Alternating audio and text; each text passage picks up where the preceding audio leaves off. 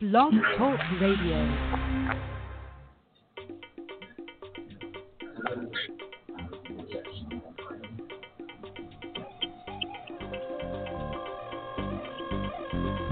Greetings, divine, all blessed. It's another edition of Revolutionary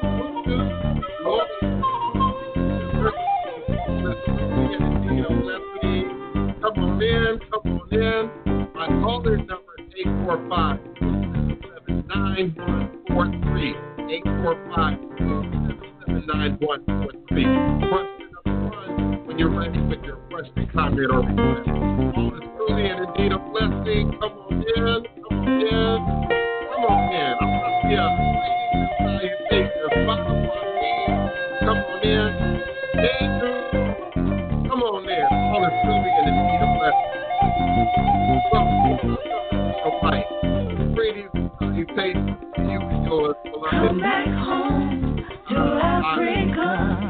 You're calling your name to win. Come on in. Come back home to Africa. The fatted calf and golden ring are waiting for you once again. Coming back to you. I'm longing for my family. Coming back to you. Out of bondage and now I am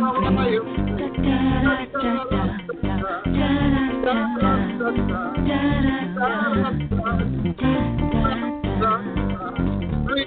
Come back home to Africa. She's calling your name to win. Come back home to Africa. The fatted calf and golden ring are waiting for you once again. Coming back to you. Greetings, Kenya. Thank you. I'm longing for my family. Coming back to you. Out of bondage and now I am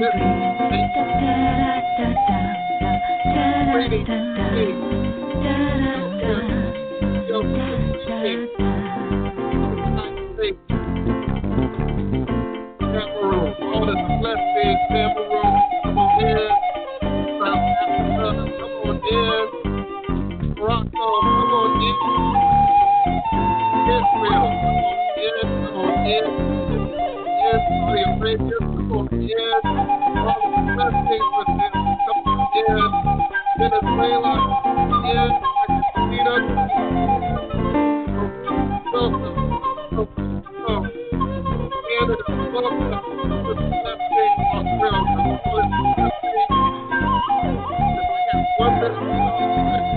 Australia, all is a blessing. Thank you. Come on in. Let's do some shadow work. Come on in.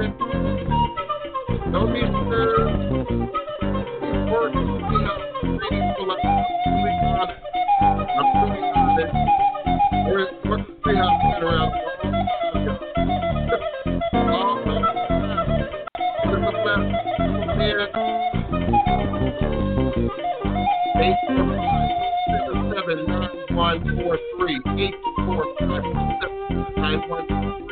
Or you can come back home to Africa. Come back home. Come back home to Africa. Come back home. Da da da da da da da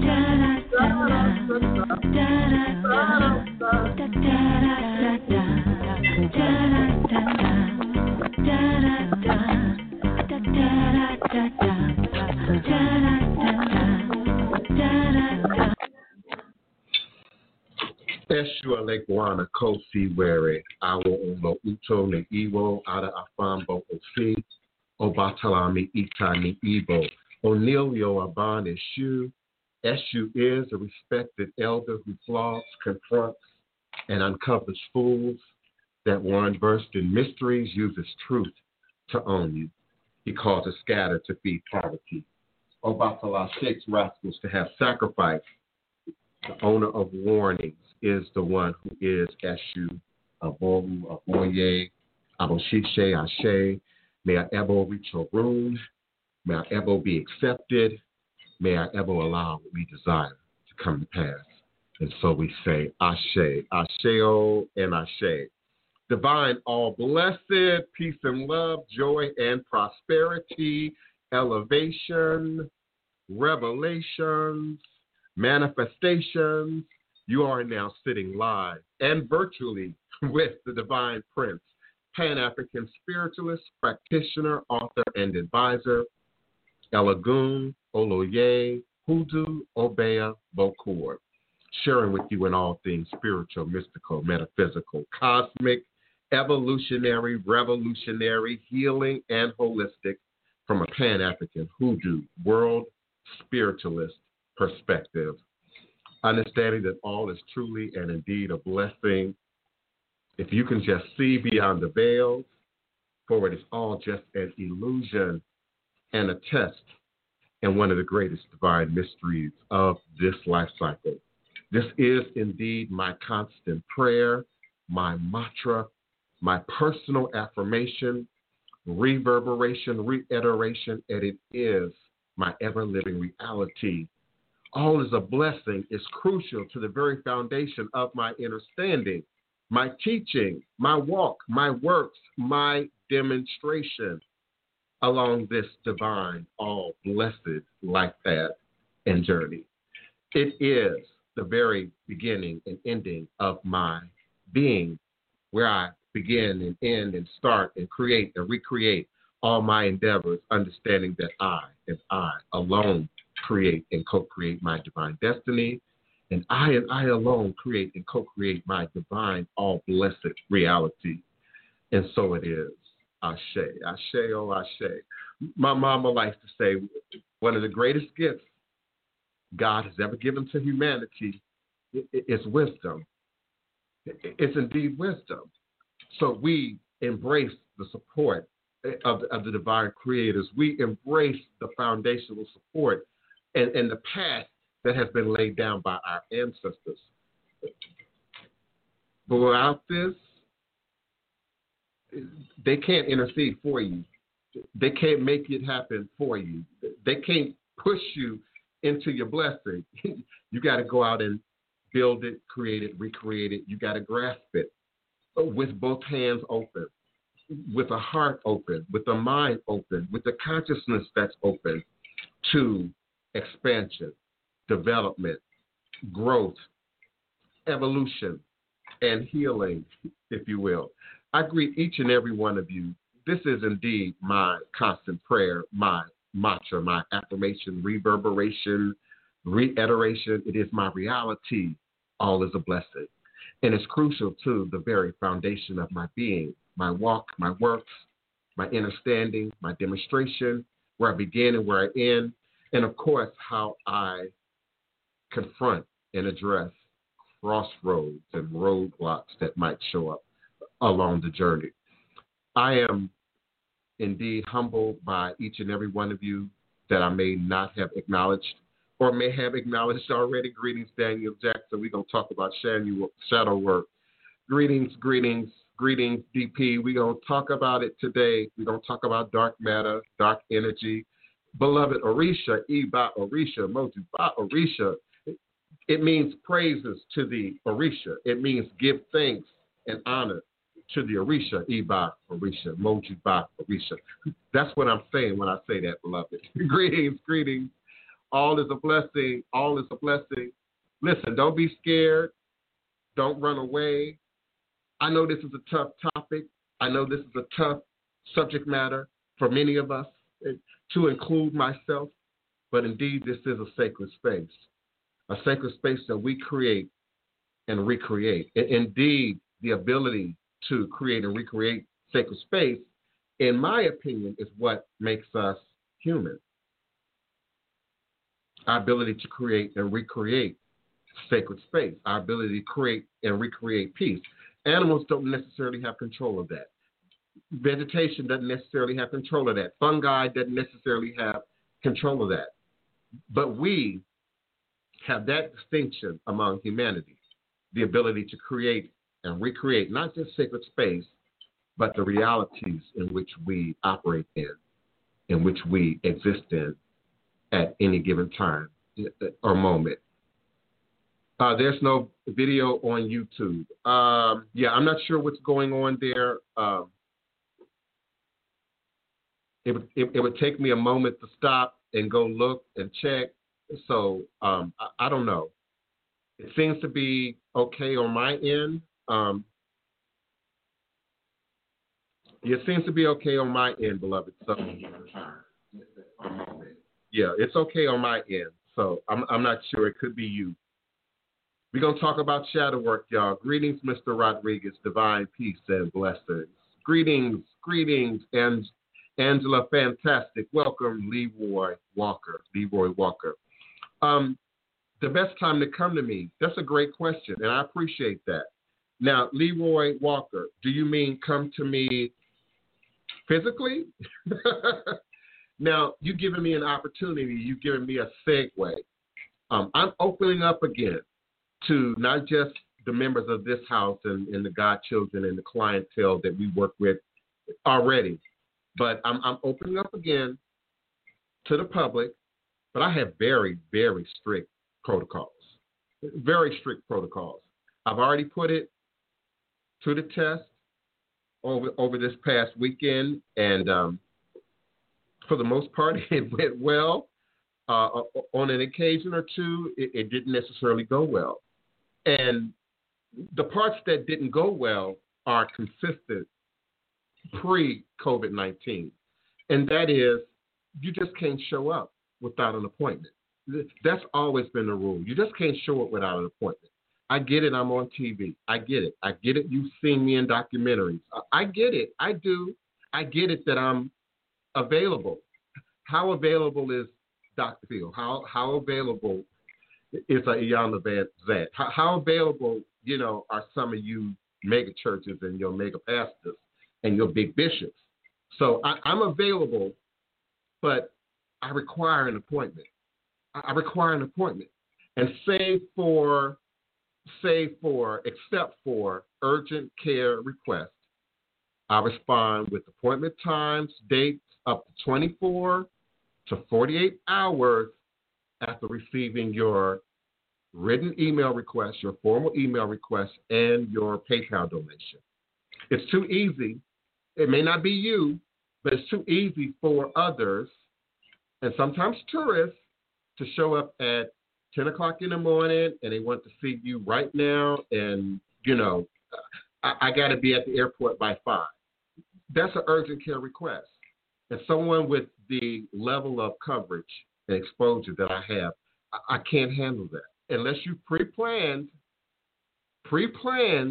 RSVP, 3 weeks, 4 weeks, a month. It depends on the season. Unless you pre-plan, you can't just show up. Otherwise, it will be considered an urgent care request. And typically, I respond within 8 hours, typically. And I'll let you know what's available. All in-house appointments, COVID-19 season, all in-house appointments are ritual care. Now, that's an added bonus, because before, in-house requests might just be a reading. Now, all in-house requests, no matter the type of reading, no matter the type of consultation, no matter the type of divination, are considered ritual care requests. Not just for the benefit of you, but for the benefit of me. Not just for the benefit of your request, but we're battling the COVID-19. And there's certain Loa, there's certain saints, there's certain Orisha, there's certain deities and powers that authentic practitioners feed in a season like this. Omolu Oye would be one of them. And so all in-house requests are considered ritual care.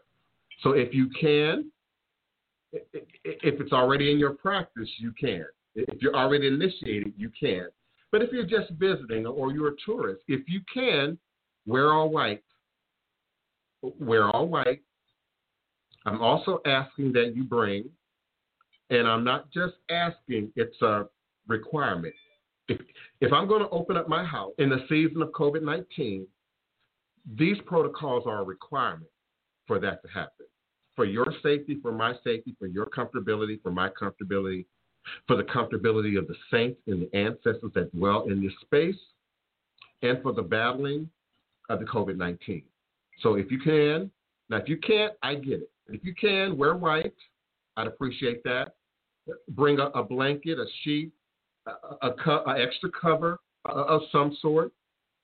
Bring at least a fifth of 90 proof alcohol or better. 90 proof, 101, 100 proof, but at least 90 proof or better, and a fifth. Now listen, if this is too much, I get it. There are readers, I'm sure, that's still out in Jackson Square.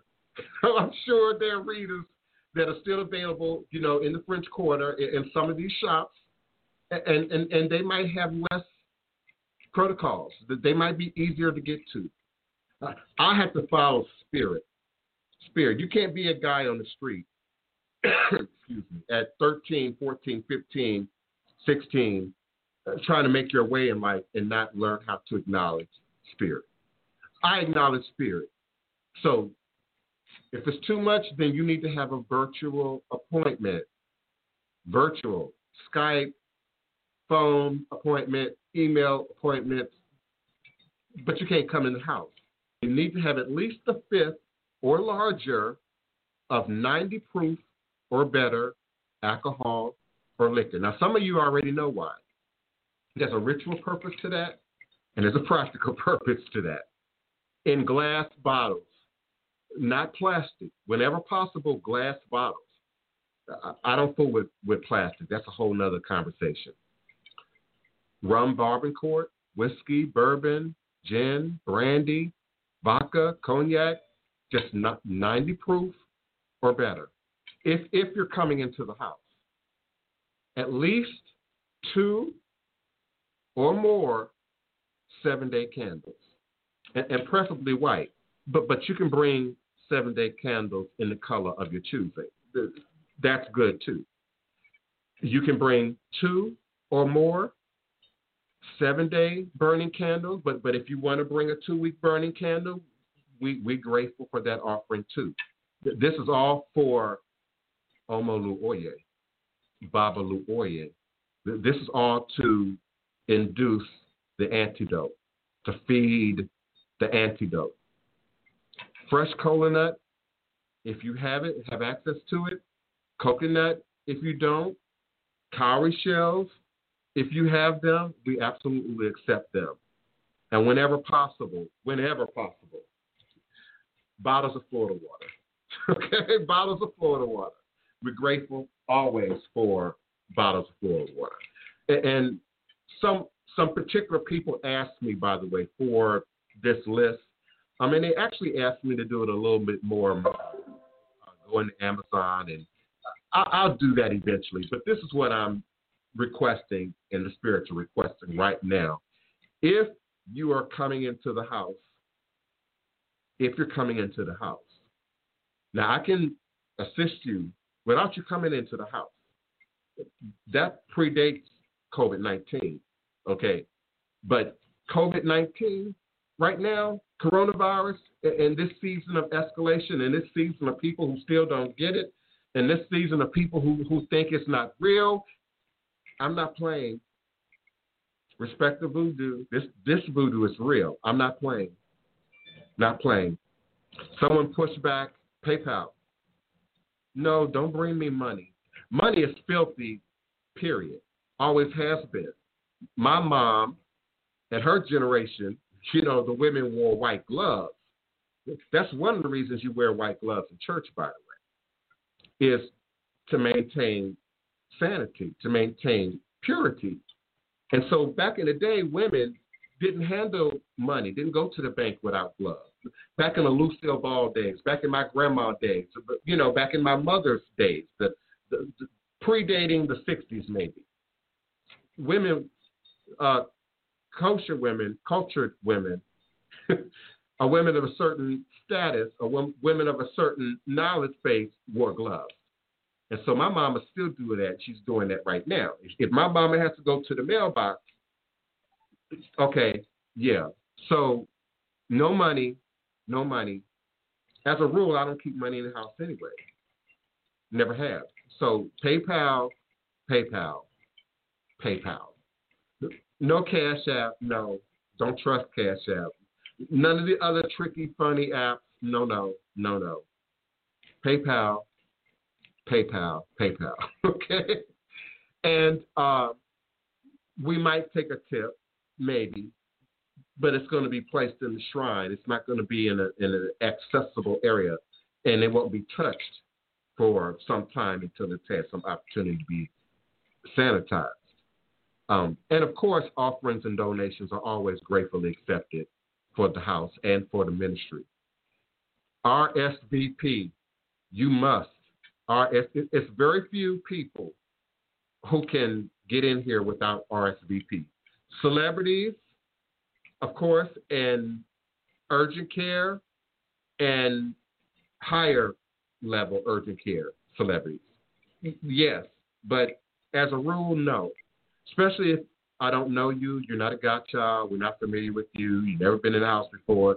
No, you can't just show up. No, please don't do it. I had a heartbreaking incident happen. I'm going to say back during the winter, maybe back during the fall, and some people drove from, I don't know, Rhode Island, I think it was, Maine, so somewhere ridiculously far up the East Coast, without an appointment. Now, with all due respect, they are drivers professionally for a living. Okay, but you still decided to gather up, pack up, and drive here and ring my bell when I was filming at the time and not get a sitting. And they were pleasant about it. You know, there was no beef, but that's heartbreaking. Don't do that. Especially in the season of Corona, don't do that. And listen, I've had people at the door every day. Listen, I'm not making this up. Every day for the last 2 weeks, I've had it. I'm not going to count numbers, but I've had people at my door. Don't do that. And then they show it with no mask on. Okay? They have to, hey, with no mask on. No. You must wear a mask. You must wear a mask. You're also going to be distanced quite a bit from me during the reading. I've expanded space for that reason. So I have a whole room now set just for readings, divination, connecting and consulting with the ancestors, the communication center, if you will. And so you'll be at least, okay, from this corner to that corner, and maybe a little bit further than that in distance away from me. But you still will be required to wear a mask. My assistant, Carmen Santiago, is still going to need you to wear a mask. So you need to wear a mask. You need to wear a mask. You need to wear a mask. You cannot touch anything in the house. Nothing. My assistant and I will assist you and cater to you and your every need. But you can't. That's why we're not taking money, cash.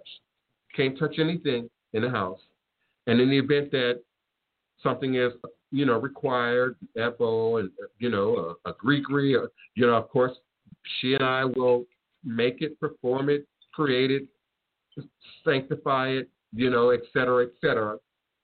But there won't be no hand-to-hand. If there's some hand-to-hand combat, you better believe 911 is on their way. Otherwise, no, there will be no physical contact. None. No hugging. None.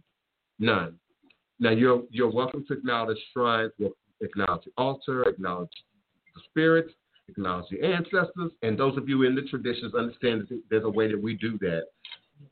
That's okay, and we're keeping things clean. We're keeping things sanitized. So I'm looking forward to, once again, connecting with people closer up. not this close up as we are, but closer up, at least in the same vicinity. There will be things that will be done exclusively outside. So not everything will require us being inside entirely as well. And please document and record, document and record, document and record. I don't know any other practitioners, really, tarot readers, psychics, etc., that emphasize that to the degree that I do. Document and record, document and record. It takes a certain level of confidence. Some would say it's arrogance. It's not arrogance. It's confidence. Understand, I have Asperger syndrome. So I'm not wired like a lot of people. I don't process things the way a lot of people do. And one of my celebrity clientele reminded me of that earlier today. It may very well be my gift. It may very well be why I'm wired to connect with spirit and to connect with ancestors and communicate with the dead and to transpossess deities, with fluidity in the manner in which I do. It's science for me. It's mechanical for me. It separates me, if you will, from my own humanness. So it may be my own cover for dealing with life on life's terms, if you will, as someone who's an empath with Asperger syndrome. But my ability to project life and healing and empowerment beyond my limitations is what makes me unique. Is indeed what makes me who I am. So, I'm a little particular. I'm a Labor Day Virgo. My astrologist in the audience understand Labor Day Virgo, 9/5, 6/6, 11, 33. I'm particular, but particularly when it comes to this COVID-19. And Carmen Santiago, Benedicciones, beloved Benedicciones, she's not playing either. And I'm not about to expose her or Tony Val, my sister wife, or anybody else in my crew or my staff, my help. We're not playing with COVID-19. So I know that was a lot, beloved. I know that was a lot, but this COVID-19 is that serious. Omolu Oye is that serious. If you're coming to our house, yes, it's that serious. And if I'm asking too much, please, humbly schedule a phone consultation, a Skype consultation, a viral appointment. But these are the protocols in the season of COVID-19 right now for coming into the house. Of course, if you send me an email, I'm sure Kiona popped my email in there while I was doing all that talking. I'm going to send it to you. I got it typed out. I just quoted back to you from my document. I have it typed out. I'm consistent. Anyone who's ever had a reading from me would tell you the level of my documentation and my consistency in regards to that. Angela, fantastic. Greetings, beloved. I hope I wasn't talking about you. They say who the hat fit, let him wear it. But Marty said who the cap fit, let him wear it. But beloved, I hope I wasn't talking about you, really. I hope not. But it's been quite a few visitors, yes, and many of them just show up at the door, and they show up without a mask, and they show up without an appointment.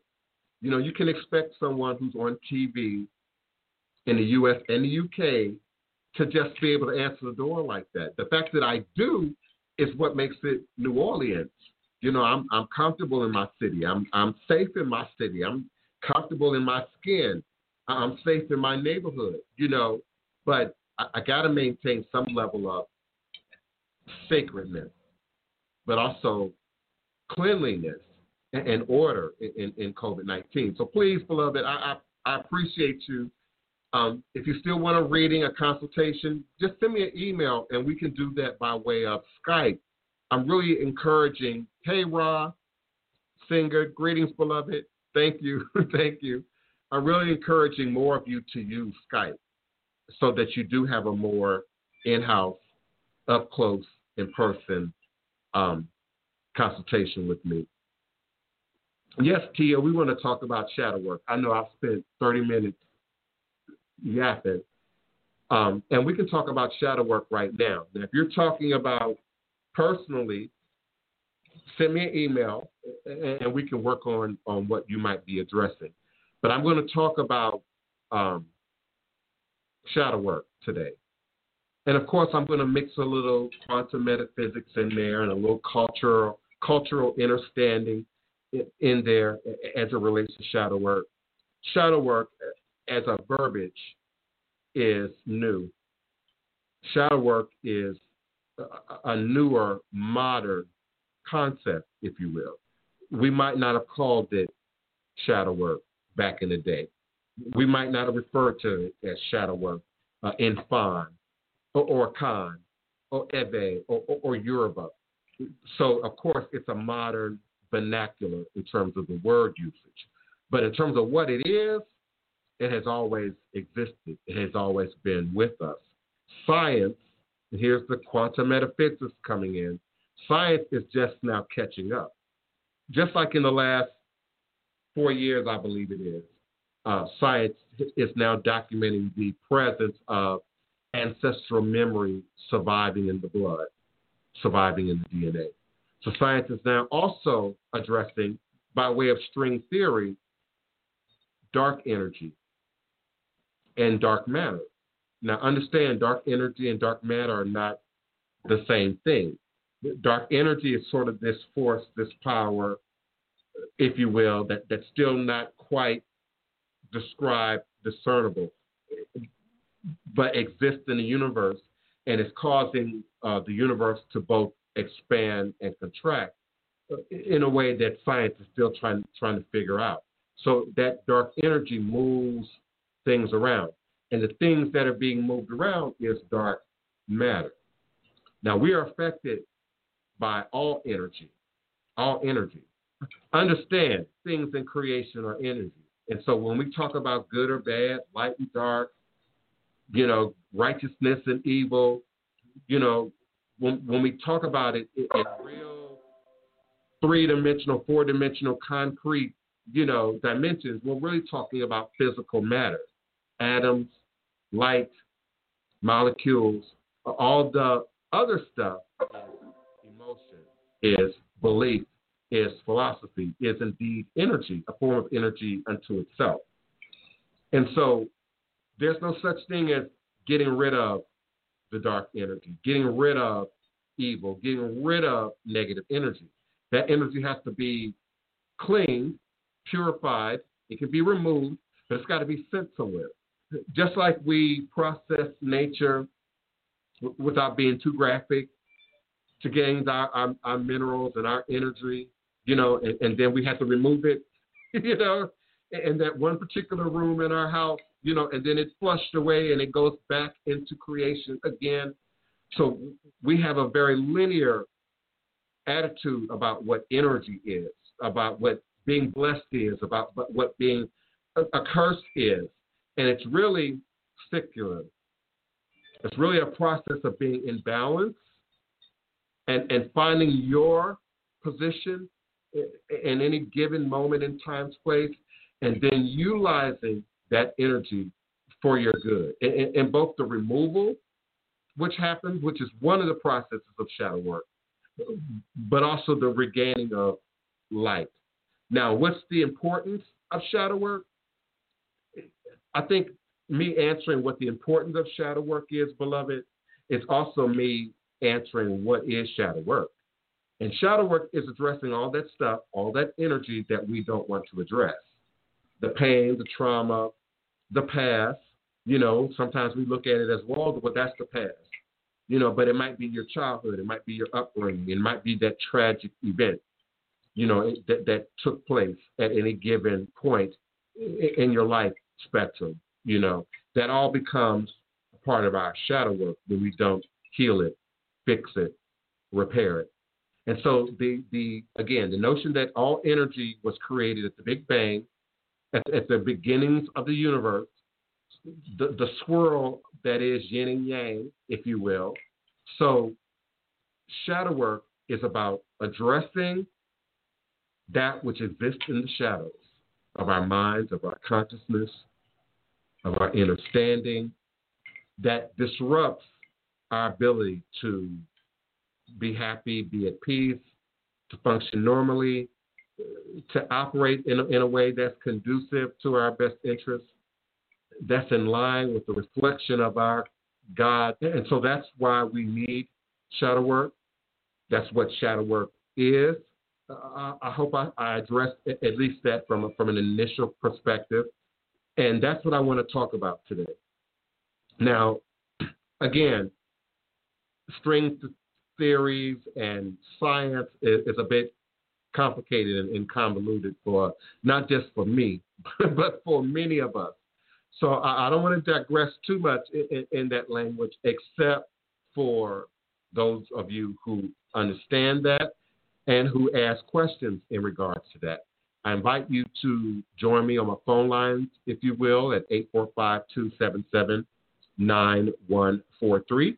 I also invite you to join me live here on screen, on camera, if you will, and be a part of this conversation about dark energy, dark matter, and then shadow work. And so dark energy, as we know it, dark events, negative events, tragedy, PTSD, post-traumatic slave disorder, all those things that are not addressed at any given life cycle is then now set up in the universe, really with the opportunity to be readdressed again later. All the water that we'll ever have is here, unless it comes in by way of a comet or meteor. It's here. All the resources that we'll ever have are here with us on the planet, but they are recycled. They're gone through the process of creation and recreation. And so when you think of nature in that way, I think of nature as being very plastic, something that we can push and pull and shape, if you will, like clay. Again, in line with your head, with your consciousness, to match what's not only in your best interest, but what's in the best interest of your destiny. And in the best case scenario, your God self is ruling and leading you towards your destiny. Not your flesh man, not your carnal body, not your energetic body, not your etheric body, but indeed your head, indeed Ori, and indeed consciousness is what creates and shapes our reality. So if you don't believe something exists, or you don't believe something has power or lacks validity, then it's indeed of no use to you. It doesn't make it not real, but it's of no use to you if you know you have it, if you don't know how to access it, if you don't know how to utilize it or apply it and move it into motion for your best interest and those of your friends, your family, your peer group, your inner circle, etc. Greetings, Kiona, beloved. Thank you for coming on in with me. What's going on? I'm so happy that we're talking about this topic.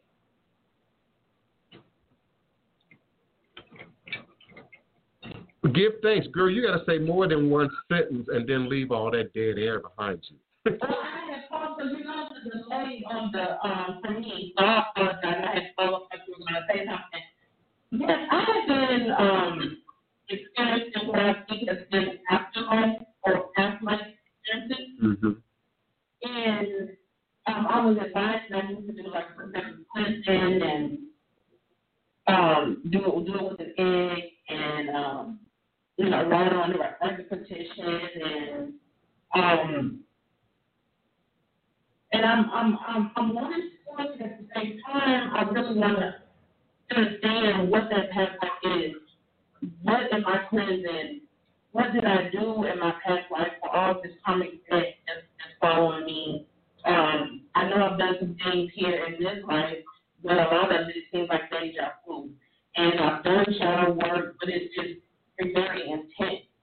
Very, very, very intense. I feel like I'm on the run. I feel like that I've been betrayed. I feel like I have knives in my back. I feel like,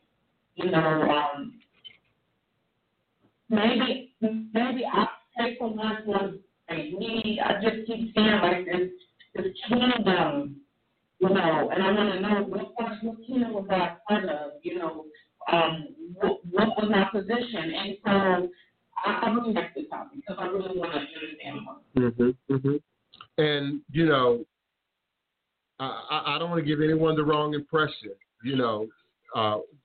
We're friendly, we're close. Kiona shows up and does a great job for me. Here as a moderator, but let's not give people the assumption that you're actively doing the work, and that would be my answer to what you're saying. You and I still ain't did the reading. You and I still haven't started moving forward in that ancestral work of divination. So that would change the complexity in which I will respond to what you're saying. Our ancestors indeed are our first line of defense in all things. And I'm going to elaborate on that too. Give me a second. Leroy Walker, yes. Depending on the request, depending on what type of shadow work is being looked at. But as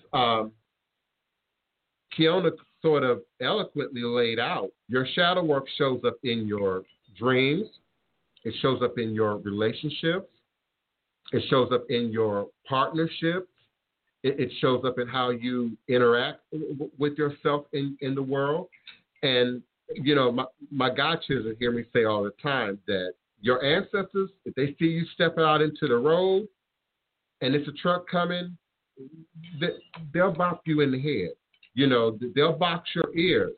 They're trying to get your attention in a much more aggressive way in which we view God. And some of you are having some struggles right now with the concept of God, what God is, particularly as you look at it as it's displayed in Yoruba and Ifa. And so we say Olodumare, we say Olofi, we say Olorun, we say Ogumila, and I often describe that as God of water, God of nature, God of life, God of death. Depending on the language, we give it different sayings. We give it different, pronunciations. We've generalized things in English. We've generalized things in this Christian, Western, Greco-Roman, Islamic, Judaic scenario that we're all sort of operating out of right now. And so the ability to develop an indigenous mindset, a more natural mindset, a younger mindset. I even describe it as being like a child, and how child views nature, views science, and still sees and lives and envisions magic. So when we're not in balance, Kiona, when we're not doing all the work, when we're not addressing the stuff, it'll show up in your dreams. It'll show up in your relationship. Sometimes it's in your communication within the relationship. Sometimes it's in your ability to maintain relationships. But that energy has to show up somewhere.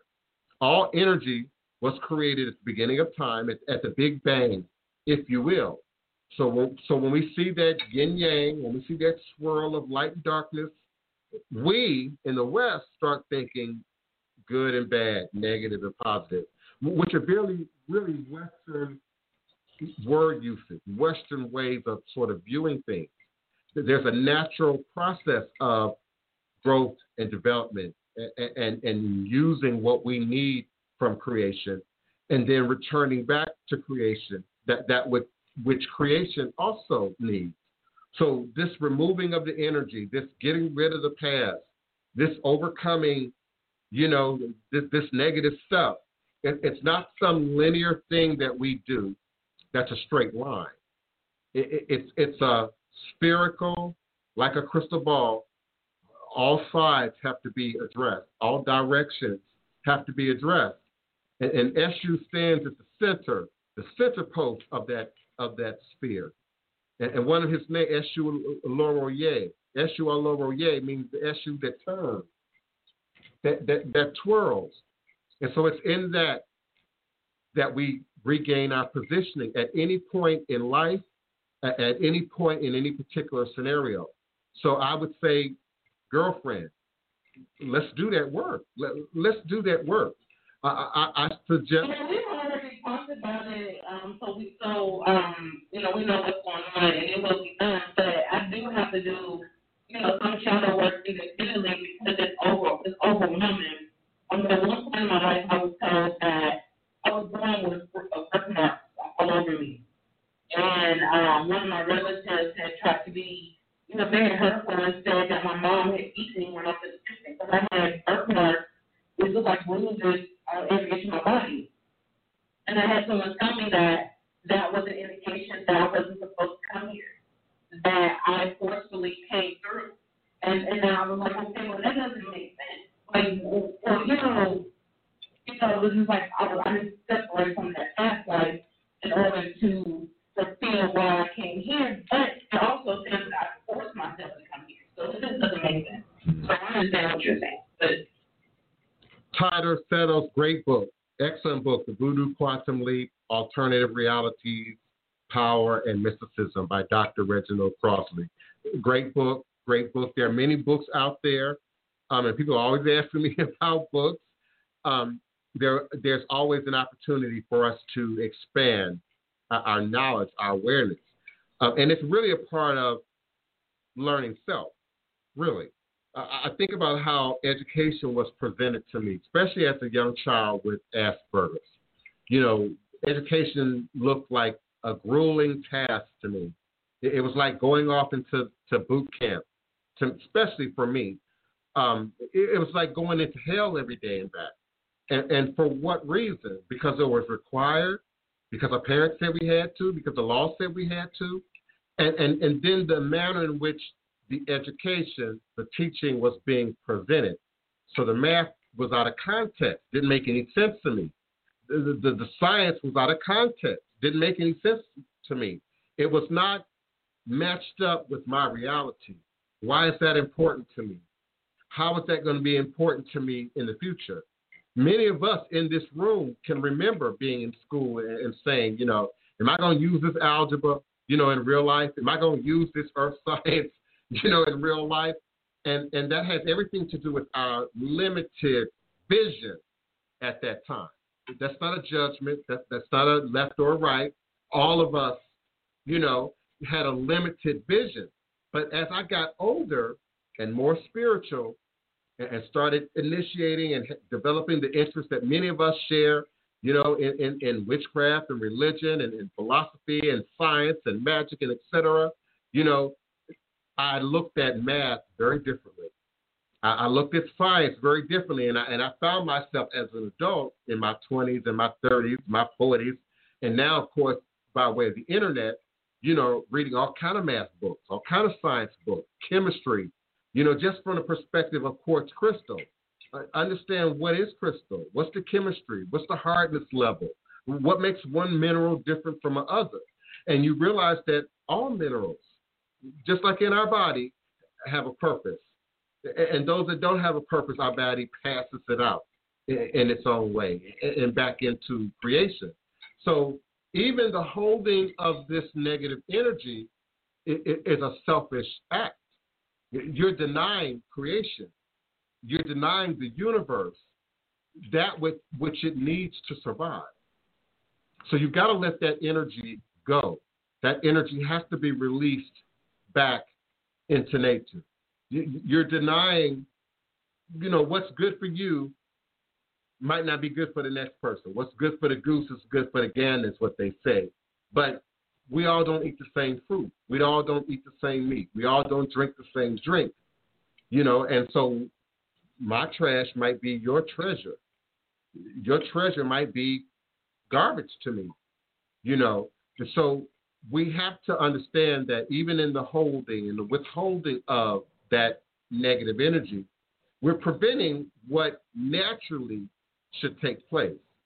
what spiritually should take place. Often when we hold that energy, we are preventing those around us from growing, and particularly those that we believe are party to, in some way, our pain or our tragedy. It's the most healing thing for me to have my mom be active in the healing, her own healing and my healing, Wapani's healing and the family's healing, and to be active in it, to be participating in it, not just from a group perspective, but also from a personal perspective, and having to do her own work as the mom, and we doing our own work as the children, and then we doing our own work as siblings. So addressing the work, it always comes back to doing that homework, right, Fiona? Addressing the work is critical in doing shadow work. I think the misunderstanding is that if I don't think about it, if I don't look at it, if we don't talk about it, it'll just go away. Energy don't just go away. It don't just disappear. That can be reused. It can be recycled. What might not be important to you might be important to the fungi and germ nature and bacterial nature and other forms of life. You know, we might not eat rotten meat, but other things in creation do. You might not eat cilantro, but other people and things in creation do.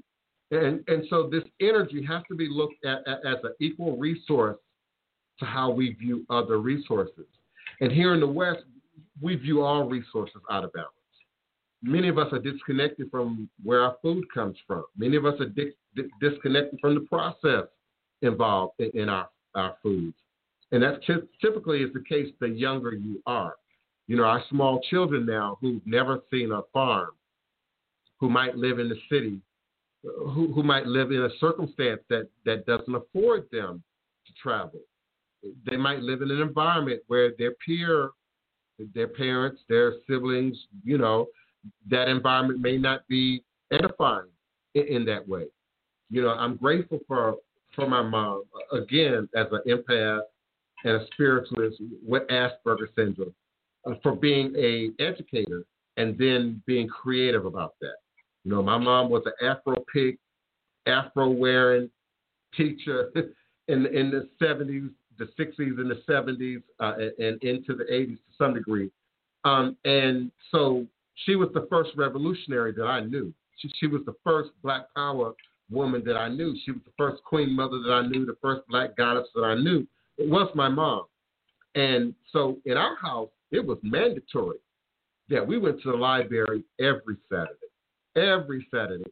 I mean, from like 3 years old up. From the age that you start reading, start teaching your kids to read every Saturday. And you had to pick out, you know, books of your choice, 2, 3, 5, 10, whatever, and read them. And in many cases had to write a book report on them. Had to go into some greater detail and elaboration on them. I'm grateful for a mother that took me to museums, that took me to theater, that took me to see symphony, that introduced me to church, that introduced me to Negro spirituals, that introduced me to Black history, you know, and it's a conversation that we're all having every day, because I have it with some of you every day about how to operate in this society, in this system, you know, with yourself and your children, but particularly now in the season of COVID-19. So I'm grateful for that. But it has everything to do with my spiritual attitude, my spiritual motivation, if you will. And so I don't just preach work to make it sound hard or because it is hard or to stress the hardness. It's only as hard as you perceive it to be. Just like jogging, just like going to the gym. It's only as hard as you perceive it to be. It's only as hard as your body is capable to handle. It's only as hard as your body is or is not in shape. So it's only as hard as your spirit is or is not in shape. If you're not exercising your spirit, if you're not exercising your emotion, if you're not exercising your inner world, then just like your body, you lose control of it to some degree. And so that indeed affects your reality. We talked about conspiracy theories the other day. Is it possible that African Americans, particularly, are more prone to conspiracy theorists because of PTSD? Now, if we talk about a really painful issue, like rape, for instance, and then a woman said, well, I'm uncomfortable, maybe even paranoid when I'm out in public, when I'm alone, when I'm in certain spaces. We would understand that. But as a society, and even as people, and even as individuals, we don't process what PTSD is individually. Or we can have a conversation about it, as a group, and talk about what's going on and what we see. And okay, but individually, and that's a part of doing shadow work. It's a part of the necessity of doing shadow work. And we all have voices, not just the schizophrenic.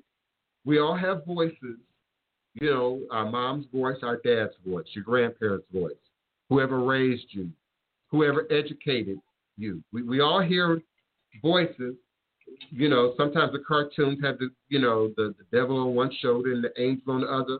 We all hear variations, even your own variations in your mind, in your head, in your spirit, at any given crossroad in life. Should I go to the left? Should I go to the right? Should I go forward? Should I go backwards? Should I go up? Should I go down? Or should I drive through? And when we get to a place in this industrialized, modernized world where we're disconnected from that, that's when you become lemmings. That's when it's the follow the leader. That's when you become victims and become moved around by dark matter and dark energy that is not of your own doing, that is not of your own creation. A man without a plan is always subject to someone else's plan. A woman without a plan is always subject to someone else's plan. And what good is a plan that you have that you don't follow, that you don't follow through on, that you don't write down and document and keep up with? It's like a process that I'm going through right now, learning and relearning to budget, learning and relearning how to manage, your expenses, learning and relearning how much you got coming in and how much you got going out. And we pay a whole lot of attention to our money, to our bills, to our children, but we don't think about energy. How much energy are we giving out? How much energy are we taking in? Some of you are just sponges for vampires. Some of you are just sponges for vampires, sponges for leeches, sponges for parasites. And unfortunately, I see a higher count among women even than men. You're taking care of the kids, you're taking care of that man, you're taking care of that husband, you're taking care of your mama, you're taking care of your sister, your brother, the disabled individuals in your family, and you're not thinking about energy exchange, going in and coming out. And so that too, Kiona, becomes a part of that dark matter. That too becomes a part of that dark energy, I should say. Dark matter is said to be somehow physical but not discernible, at least yet, by science. But they know it to be physical and exist in space, if you will. And we know the macrocosm mirrors the microcosm. So if it exists up there, then it manifests down here in some way. So I would say that dark matter is a product of all of our creations, what we create and recreate in other dimensional spheres of time. So for my regular listeners, you're already familiar with string theory. For my new listeners, understand that string theory suggests, you can Wikipedia string theory, suggests that in order for this reality that we all share to exist, then we must exist in at least 11 dimensional spaces simultaneously at once. And time only manifests in one-dimensional space. Time is one dimension. That's why time is really secular, because it's more than that linear, one-dimensional perspective that we often give to it by that clock on the wall, So whatever you can dream, whatever you can envision, whatever your nightmare already exists, it exists in another dimensional reality. And our goal is to draw in, to pull in that reality that mirrors our best interest, that mirrors our best self. So they say at least 11 dimensional spaces. So when you consider mental health, schizophrenia, altered states of consciousness, altered states of awareness, there are other dimensional spaces there that science can't even map yet. String theory suggests that the weirdest thing you can envision in your mind right now that you can create is really real on another dimensional space. It might not be right here until you bring it into our reality. So when you journal it, when you paint it, when you draw it, when you build it, when you shape it, when you craft it, you're bringing it out of another dimensional space and bringing it into our reality. Now, we overgeneralize and we reduce all that down to mind and thought and creativity, but we're really pulling from a universal database, the Akashic records, if you will. So there's nothing new under the sun. On the occasion, my song might sound like your song, and folks go to court and battle it out over plagiarizing, but in other cases, they're real plagiarists. I don't want to disparage the music industry in terms of that, but nothing's new under the sun. I've found in my own life things that I've created, ideas that I've had, things that I've designed on paper have shown up. You'd swear somebody stole your idea. You'd swear somebody was looking over your shoulder when you thought about that notion, and you did not move fast enough on it. You did not manifest it quickly enough. And before you know it, someone else has created that idea. So someone else has put that product. And that's happened. That's happened to some people in this room. You had inventions, you had ideas, but you didn't put them into action. And you see other people manifesting that right now. You see other people doing that right now.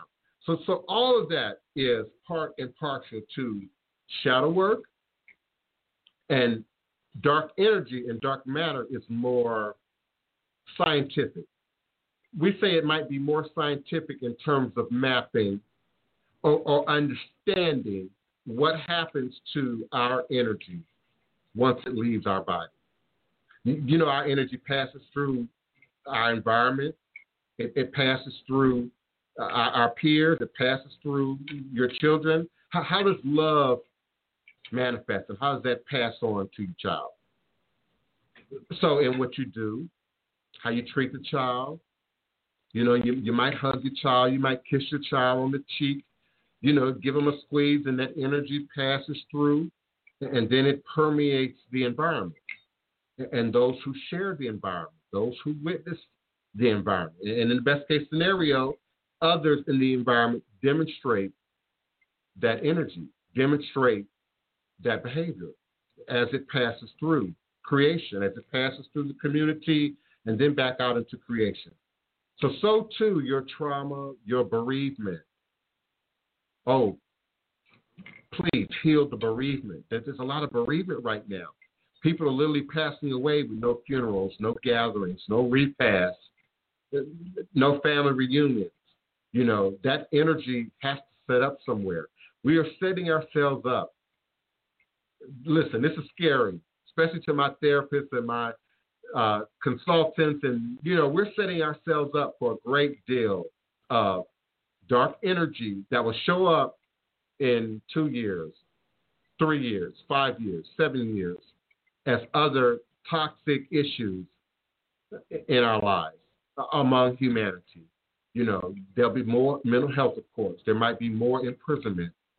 There might be more conflict if we don't address the healing. There's all of that we didn't heal before Corona. But now we got this extra layer of corona, on us right now. And we still don't know, is this going to be like the dark plague? Is this going to be like the bubonic plague? Is this going to be like the Spanish flu? We still don't really know that. We still don't really know to what degree this will or will not be with us, around us, something that we'll have to deal with in some way until they come up with viable solutions. And that's going to take time. But the energy now that we're setting in, that we're absorbing, and some of us are absorbing it well, because you have to hold it together for your kids. You have to hold it together for your spouse. You have to hold it together for the elders in your family. And some of you are holding well together. Others, it's showing up in other ways. How we eat, how we entertain ourselves, how we're spending our money right now, how we're focusing our energy. I catch myself every day, shadow work, every day in my feelings. I have Asperger's. I'm not an in my feelings kind of guy. There have been times Wapani would have bopped me over my head to be more in my feelings, appropriately in my feelings. My mama, there's been times when my mama would have loved that I was more demonstrative emotionally. But in the course of this season, and look at the moon cycle, y'all, look at the moon calendar, look at the astrology of the day, I'm in my feelings at least once a day, privately. And so I have a moment, and I have to separate what's real and what's not. I have to separate what I control from what I cannot control. I have to separate what's my energy from the client's energy, or the family member's energy, or the friend's energy. And if you don't have time to think about that, which most of us would not under normal circumstances, like a common cold, like the flu, that becomes dark energy, and then it spreads throughout creation. Once it leaves you, once it leaves your community, once it leaves your pod, it becomes a part of the universal dynamic. We can't hide from racism. We can't overlook racism. We can't outlive racism. We can't pray for the by and by on racism. We just can't. And some of you believe there will never be a by and by. Some of you have just accepted as your reality that it is what it is, always will be what it is. And then you're operating in it from that perspective. But we have a unique opportunity right now to deal with the shadow work associated with white supremacy and racism. And as I've already described, it's going to require not just communal work or universal work or community work or grassroots work, but it's going to require individuals. Make sure that the racism isn't in you. Make sure the white supremacy isn't in you. Make sure you don't have the COVID. Make sure you don't have the flu and you passed it. Make sure you don't have syphilis and the gonorrhea and you passing it on, without warning anybody, without telling anybody, without giving, we are eventually going to go down that road of communication and discovery, y'all. This eventually will be. Okay, so before we move on, I do have a question. So this is not speaking for me. I feel like I need to put on a helmet. Because I do experience it, and it feels like, so I heard you say everything that you said, and maybe one over my head. I think I want to be transparent with that, and I'm okay with that. But it feels like I've gone through this before. It feels like when you say do a shadow work and, we have to do a reading, we have to do that, like, well, what can one do without having to do that? Or is that just, they have to get the reading and they have to be initiated in order to do the healing on themselves? Okay, now hold on. You're mixing several things together. I never said you had to be initiated. I said you and I have moved forward on any work. So I don't want the audience to assume, oh, well, Keona's there every day and she's his, faithful moderator. I don't want y'all to assume that she's doing what some of the people in the chat are doing. Some of my initiates are doing. Some of my godchildren are doing. And so I keep referencing that because, one, you feel comfortable bringing it to the show. But two, I'm speaking to everybody at once. but also to you individually. You and I have never had a reading of any kind. No, I didn't come on. I don't want to feel like I'm being attacked. I just want to participate in the topic, and it feels like more or less like it turned somewhere, and that wasn't the energy that I was trying to bring. I was being transparent and saying that what I've experienced, it feels familiar. And then you said, oh, well, we haven't done the work. People listening. Well, no. You said more. Hold on. You said more than it's familiar, beloved. You painted a whole scenario. You talked about having dreams. But if you can hear me speaking, I'm saying what I'm trying to get you to what I'm saying. But all is well. That's what I was trying to intend. I just wanted to participate because it's the topic, but it all is well. Yeah, I think the turn is that we have this professional relationship, this personal relationship, and then there's that which is ministry. And so for anybody listening, I would say the same thing. Okay, you're having all these dreams. We need to address that. We need to look at it. And when I hear a person say, well, how can I do it without getting a reading? How can I do it without help? That's the same thing as, well, how can I address this mental health without a doctor, without a therapist, without a minister, without a mentor, without somebody who can understand and relate to what I'm doing? So we have no problem standing that when it comes to every other discipline in life, except when it comes to spirit and spirituality and religion. And that has everything to do with the society that we live in. White supremacy, racism, colonization, and the forced Christianizing of the world. So even in this audience, many of us come from that background, separate from our tragic childhood. Many of us come from that background. And so many are passing this information. I got a celebrity client right now listening to us that's passing that information through that church cipher. Even if you're not actively going to church, even if you're not actively reading the Bible, even if that's never been, that's the world that we exist in the West. And so the notion that I can take the pink stuff, I can take a pill, and I'm going to be good. I can eat what I want, and I'll be good. I can not exercise. All I got to do is take a pill. Give me a this, give me a that, And so we're a society now, literally and figuratively, of pill takers, even if you personally aren't a pill taker. So we don't want to do that necessary work. So when you say, how do I do it without a mentor? How do I do it? Do we read books? We already doing that. Do we communicate with other people who are stuck exactly where we are? We already doing that.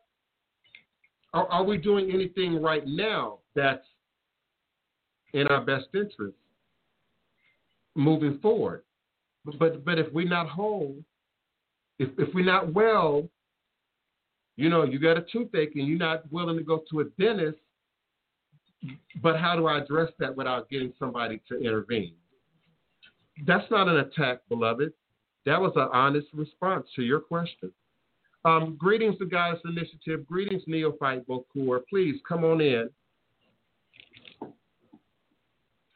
I can't hear you, beloved. The Goddess. Okay, I'm here. Just checking something. All right. It's great to be around everybody today. It's great to be in the presence of everybody's marvelous energy. I wanted to add to something here. I'm wondering if people are addressing their fear of their own shadow work. I know when I was doing mine, I was definitely afraid of myself, what I was capable of, my potential, if I was living up to my own potential, things of that nature, anger issues, these little things that add up to larger things given time. I'm wondering how many people are, when they're faced with doing this shadow work, are they afraid of their own reflection? Absolutely. They're afraid of their own reflection. They're afraid of reality. They have questions about Okay, well, once I see it, what do I do with it? How do I address it? And then there's fears with the work, even associated with that. So, it has everything to do with fear. And even fear can become a shadow. Because, again, for the black man and woman in America, who would you say we are right to be fearful of the police, or would you say we are paranoid?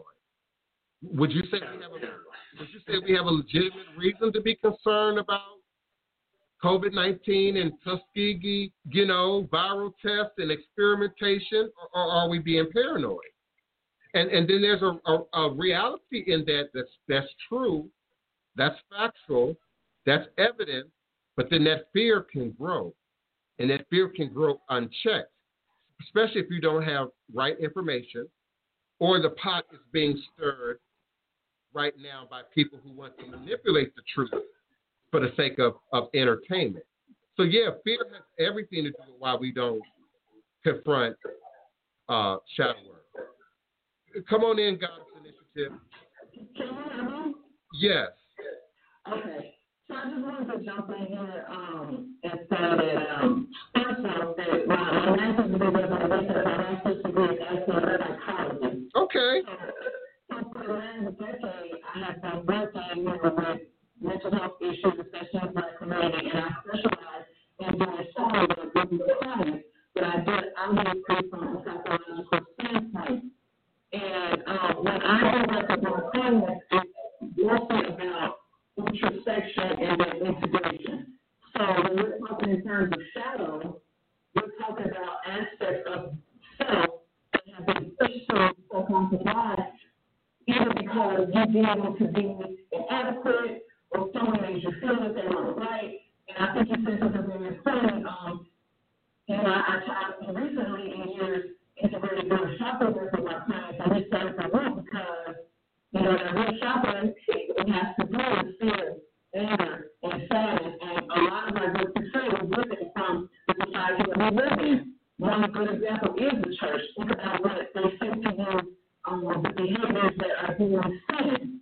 So if you have those limited thoughts in your mind, something that is natural to your personality, you might now feel like this aspect is unworthy or not good, and it becomes a part of your shadow self. And so I try to start with the root chakra and closely related to Maslow hierarchy, because that it pretty much mirrors each other, the two pyramid and the system. Yeah. And encourage people to address the aspects of self that they feel unworthy or understand or whatever the case is, and figure out how you can integrate and work that into yourself to become a whole being.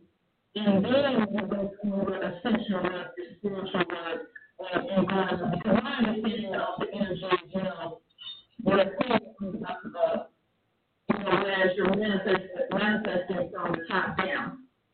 And so you have to start, a lot of people say, oh, I'm working on certain, I'm working on hair. I kind of I figure when you come to change people around, I feel like you have to start to bottom and face those big issues. And be very intentional about it. So, and the comments, with the dream work, I've done a lot of shadow work with dream work, and it's not to be very intentional, but very specific to be able to go and dive into that part of your mind in your sleep and extract what it is you need, what you have been facing. Identify that and then bring it out with you so that you can go forward and work on it. Yes, and listen, I appreciate your professional response. I really do, because I'm not, degreed. I'm not a doctor. I'm not a psychologist. But I appreciate the validation, and I'd appreciate if you would speak to projecting, and particularly from that therapeutic standpoint. My understanding of projection is that shadow work that we don't want to face, don't want to do, but we see it in everybody around us. Absolutely. I can use myself as an example. The main things that get on my nerves about my husband are things that I'm lacking in. Now, it's on different levels. You understand what I'm saying? It might not be, I have this degree and he does it, and I procrastinate in a certain way that he does, but it's still the same thing as you guys can make video, it's still procrastination. And so it irritates me so bad about him because I know that I'm doing the same thing. Mm-hmm. And a lot of times, we do take this position of being on high horse with other people where, oh, well, I want this degree, or I need this much money, and we feel like our habits are different when they're really the same. And so when we see the mirror on someone else, it's touching at the nerve. Because in the back of your mind, your subconscious mind, that is what you're feeling like you're flawed at. And it's being presented to you in front of your face, and you don't like it. But just like with anything, to get through it, you have to face it. You gotta feel it. You gotta feel it. And you have to understand it. And then you also have to decide too, is am I okay with this or not? Because there are certain things that can be perceived wrong, but you can be perfectly fine with it. I can tell you right now, I know exactly what I'm not doing Beyonce. I am not any of the things that Beyonce does to be Beyonce. Period. That doesn't mean that I'm not a good person, but I am open and honest with myself and knowing that these are the things that I'm not willing to do to reach the level that she's had there. Mm-hmm. And that level of honesty, man, if everyone would just operate in that, and be willing to at least acknowledge what you can acknowledge, what you are willing to acknowledge, what you can't address. But when we don't do it, that shows up in the shadow work. That shows up in the shadows. And you then begin to see it everywhere. I'm constantly confronted with the idea that, I'm somehow, and I said it earlier in the show when I talked about my having Asperger's syndrome, it's often misread, misinterpreted. I'm said to be aggressive. Kiona accused me of attacking her. I wasn't in an attack mode. I was in a mode of clarity about how do you address constantly having dreams, constantly having visions, and particularly those that are dark or disruptive, or prevent us from living to our fullness. That's the shadow work. And from your professional perspective, how many of us really have what it takes to do that inner work, that psychological work, that spiritual work without guidance, without some outside help or assistance? It's hard. I mean, I think for me personally, I had a very adverse childhood. My mother. Fortunately, I had a high level of awareness at a young age, but in order for me to deal with it, I had to go to school and get my master's degree and go into that to understand from the inside out what exactly was going on. And, most people walk in so much fear and so much, low vibrational emotions that they don't even know where to start. It's not that they don't have the skill set or the ability, they don't even know where to start. Yeah, I agree. And I would also say that low vibrational energy is supported in this culture. Absolutely. It's entertaining, so it's on TV. It makes money, so it's on the radio. It's popular, so it's in our music and in the product. And all the while, there are the puppet masters, if you will, behind the scenes, who are indeed taking in the money, whether it's the pharmaceutical company, whether it's the drug market, whether it's the fast food places that are making their very living off of us being stuck, us not moving forward, us not progressing. You have to tailor your environment so I made a post not too long ago about how people just love to live in town. I tell you, I'm from Chicago, like I don't watch TV shows like The Shine. I live here. I don't need to watch The Shine. I know about the baby getting cute. I have friends. I have music. I'm from the drug scene. I'm from the streets. I don't need to watch that. I don't need to re-traumatize myself over and over again watching a weekly episode of that. But, like you said, that people profit off of it, they sell it, and so many people just buy right into it. And they, social media is huge. That it'll drag that energy right to right nowadays. We see the scroll stuff all day long. Yes. But what do? People scroll all day long. Well, we feel we have a right. I'm grown. Give me a moment, Neophyte Bokur, and I want to address Q Banger also. But they feel they have a right. I'm an American. I can buy a TV. They feel they have a right. And just like we have a right to eat all the fast Burger King or Wendy's and McDonald's you want, you got a right to drink all you want. You got a right to smoke, as many cartons of cigarettes a day you want. You got a right. But is it healthy? Is it sustaining your life?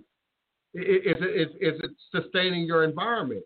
And that's where the hard work comes in. I also want to talk to what Q Banger is asking in the chat because it's pertinent, I think, to this show. Does the judgment of ourselves and others perpetuate the karmic cycle? In my opinion and in my understanding, that judgment, there are two types of judgment, and there's two ways of receiving judgment. So there's a judgment that's given to judge, just to criticize, just to create separation, just to create a distinction between me and you or this and that. And then there's a judgment that we might call critical. Help me out, beloved. That judgment that a parent might give or a teacher might give that might be useful, that might be constructive, that might be constructive. And then there's two ways of receiving judgment. You receive it as a negative, and that has everything to do with your shadow self. If you're already living in judgment, you're often going to hear judgment. If you're already living in anger, you're often going to hear anger.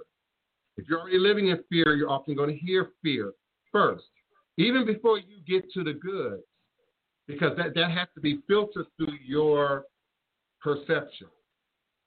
Some of us, again, and black people, depending on where we are, you feel some kind of way in public. And so everybody's looking at you or they're looking at you a certain kind of way. And we all know, especially in Chicago, my birth city, people get killed and shot over, he looked at me wrong. She looked at me wrong, And so there's that judgment that passes through that self-judging filter. And so you hear everything as a judgment. And then there's that judgment that you hear, like I often take it, as beneficial. I wish I heard more judgment. I wish I heard more criticism. I take it and I refine my show. I refine my ministry. Every time I hear a complaint, every time I hear what ain't working or what didn't work, fine tune that. And so that comes off as aggressive to people, especially if you're dealing with a high number of clients, as I am, on a consistent basis. There are certain things that you hear routinely, that you hear consistently, that you hear repeated, from people within your environment. So forgive me, Keon, I don't know what happened, beloved. It wasn't about a judgment. But I don't know how to address, I have a toothache, but I'm not going to the dentist. I'm not going to the doctor. I refuse to take any medication, but I got a toothache. Can you tell me how I can fix it being extra? I don't know how to address that. Neophyte Bokur, what did you want to say? Just add a little bit here, add a little bit there.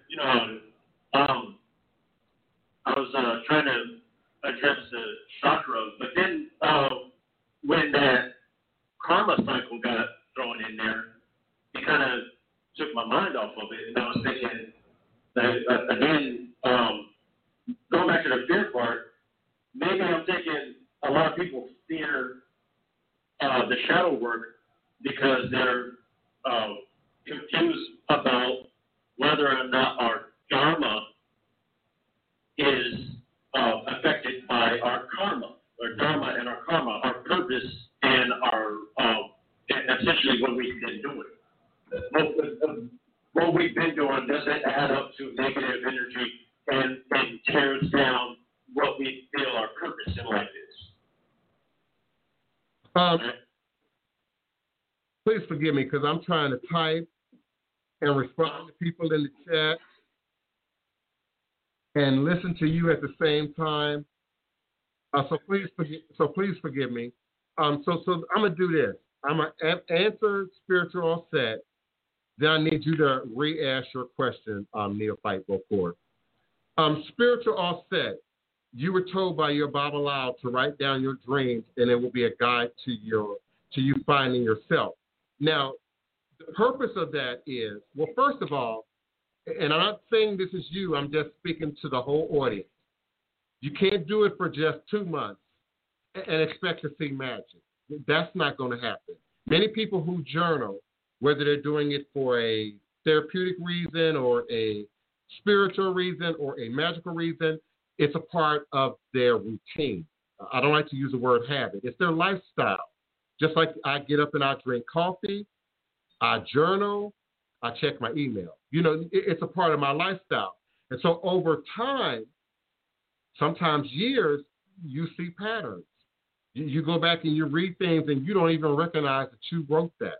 You go back and see where you were in a part of your journey. In one part of my journal, everything is depressive. In one part of my journal, everything was going downhill. Back in the 80s, back in the early 90s, I couldn't see being 35. I couldn't see being a spiritualist once upon a time. So everything in my journal was negative. Everything in my journal was woe is me. Everything in my journal was,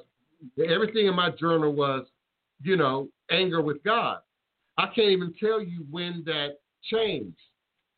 And I'm sure professionally the Goddess Initiative would sort of agree with me that you never can really mark exactly that moment in time when things change. So you have to journal consistently to then be able to look over and look back and see yourself and be willing to see yourself honestly. Because ain't no point of journaling and writing down your dreams, writing down your thoughts, writing down your inner world if you're not going to look at it honestly, if you're not going to be honest about it. Moving the work period has to be consistent. Whether you take the spiritual stance or, you know, as you're going through the psychological aspect. I mean, people tend to think that you need to go to therapy when something is going wrong, but therapy is a part of normal mental health maintenance, just like how you go to the doctor every year to you know, keep up your physical maintenance. So if you're taking the spiritual aspect, whatever work that you're doing, whether that be the journaling or the dream work, it has to be consistent and ongoing. It's not just, okay, let me solve this one problem and then it's done with. The work is consistent. The work is ongoing. Yes. Denise Preston, I see it more like a chorus, more like a choir. I don't think it's always the best thing to over-focus on just one chakra or one point of entry. You know, your comment is work on the lower energy first. Okay, that's logical. That might make sense in a sort of a practical way in our head, but we don't really live that way. You know, we move up and down the chakra spectrum every day. You know, you might be at work and you in your head and everything is vibrating high and then that cute guy or that cute woman passes and then for a moment your energy dips down to that to the lower quaternary, you know, to that first, that second, and that third chakra. You know, as what happened today, I might speak to something. I might make a reference to something that might draw you into your feelings, that might make your fourth chakra open up, and you weren't ready for that. You know, the TV commercial, the song that comes on that you ain't even trying to think about, that might make you cry, that might make you emotional. So we go up and down the spectrum, and so we attack each energy vibration in every moment. And you have an opportunity in every moment to choose to raise it higher, to function higher, to think higher. But when that craving for, them Lay's potato chips kick in, you back in your lower coordinaries again. When we break our diet, when you're a diabetic and you take sugar and you can't, you still smoking a cigarette, but you might be a scientist. You might be a great philosopher, but you're still smoking nicotine, and those are lower coordinary things. Ego, selfishness, and indeed race and racism, lower coordinary things. Living in our higher octave is the state of being God more often than you are human. And that's a challenge within itself. We are flesh and spirit. Come on, Neophyte Bokur. Give me a chance to check that. Yeah, I definitely want to go in on the chakra systems. I've been practicing my chakra system ever since high school. My high school girlfriend's mother, blessed woman, gave me a book that changed how I looked at everything. Everything. You don't want to stay stagnant in your chakras. You don't want to purposely keep yourself in one particular vibration. That's not how your spinal cord, your kundalini works. Messages get sent back and forth through your body all the time. Your energy gets transported back and forth through your body without you thinking about it. And this is exactly how your chakra system works on your nervous system level.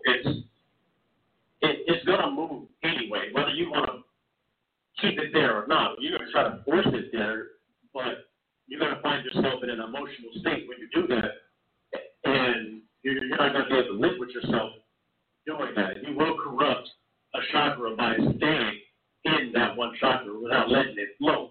I find it funny that once you get to a certain chakra, once you get to your third chakra, and you want to elevate up to your fourth chakra, you got to do that shadow work, because that's when you get faced with that mirror, the reflection of self that wants to keep you in your lower three chakras.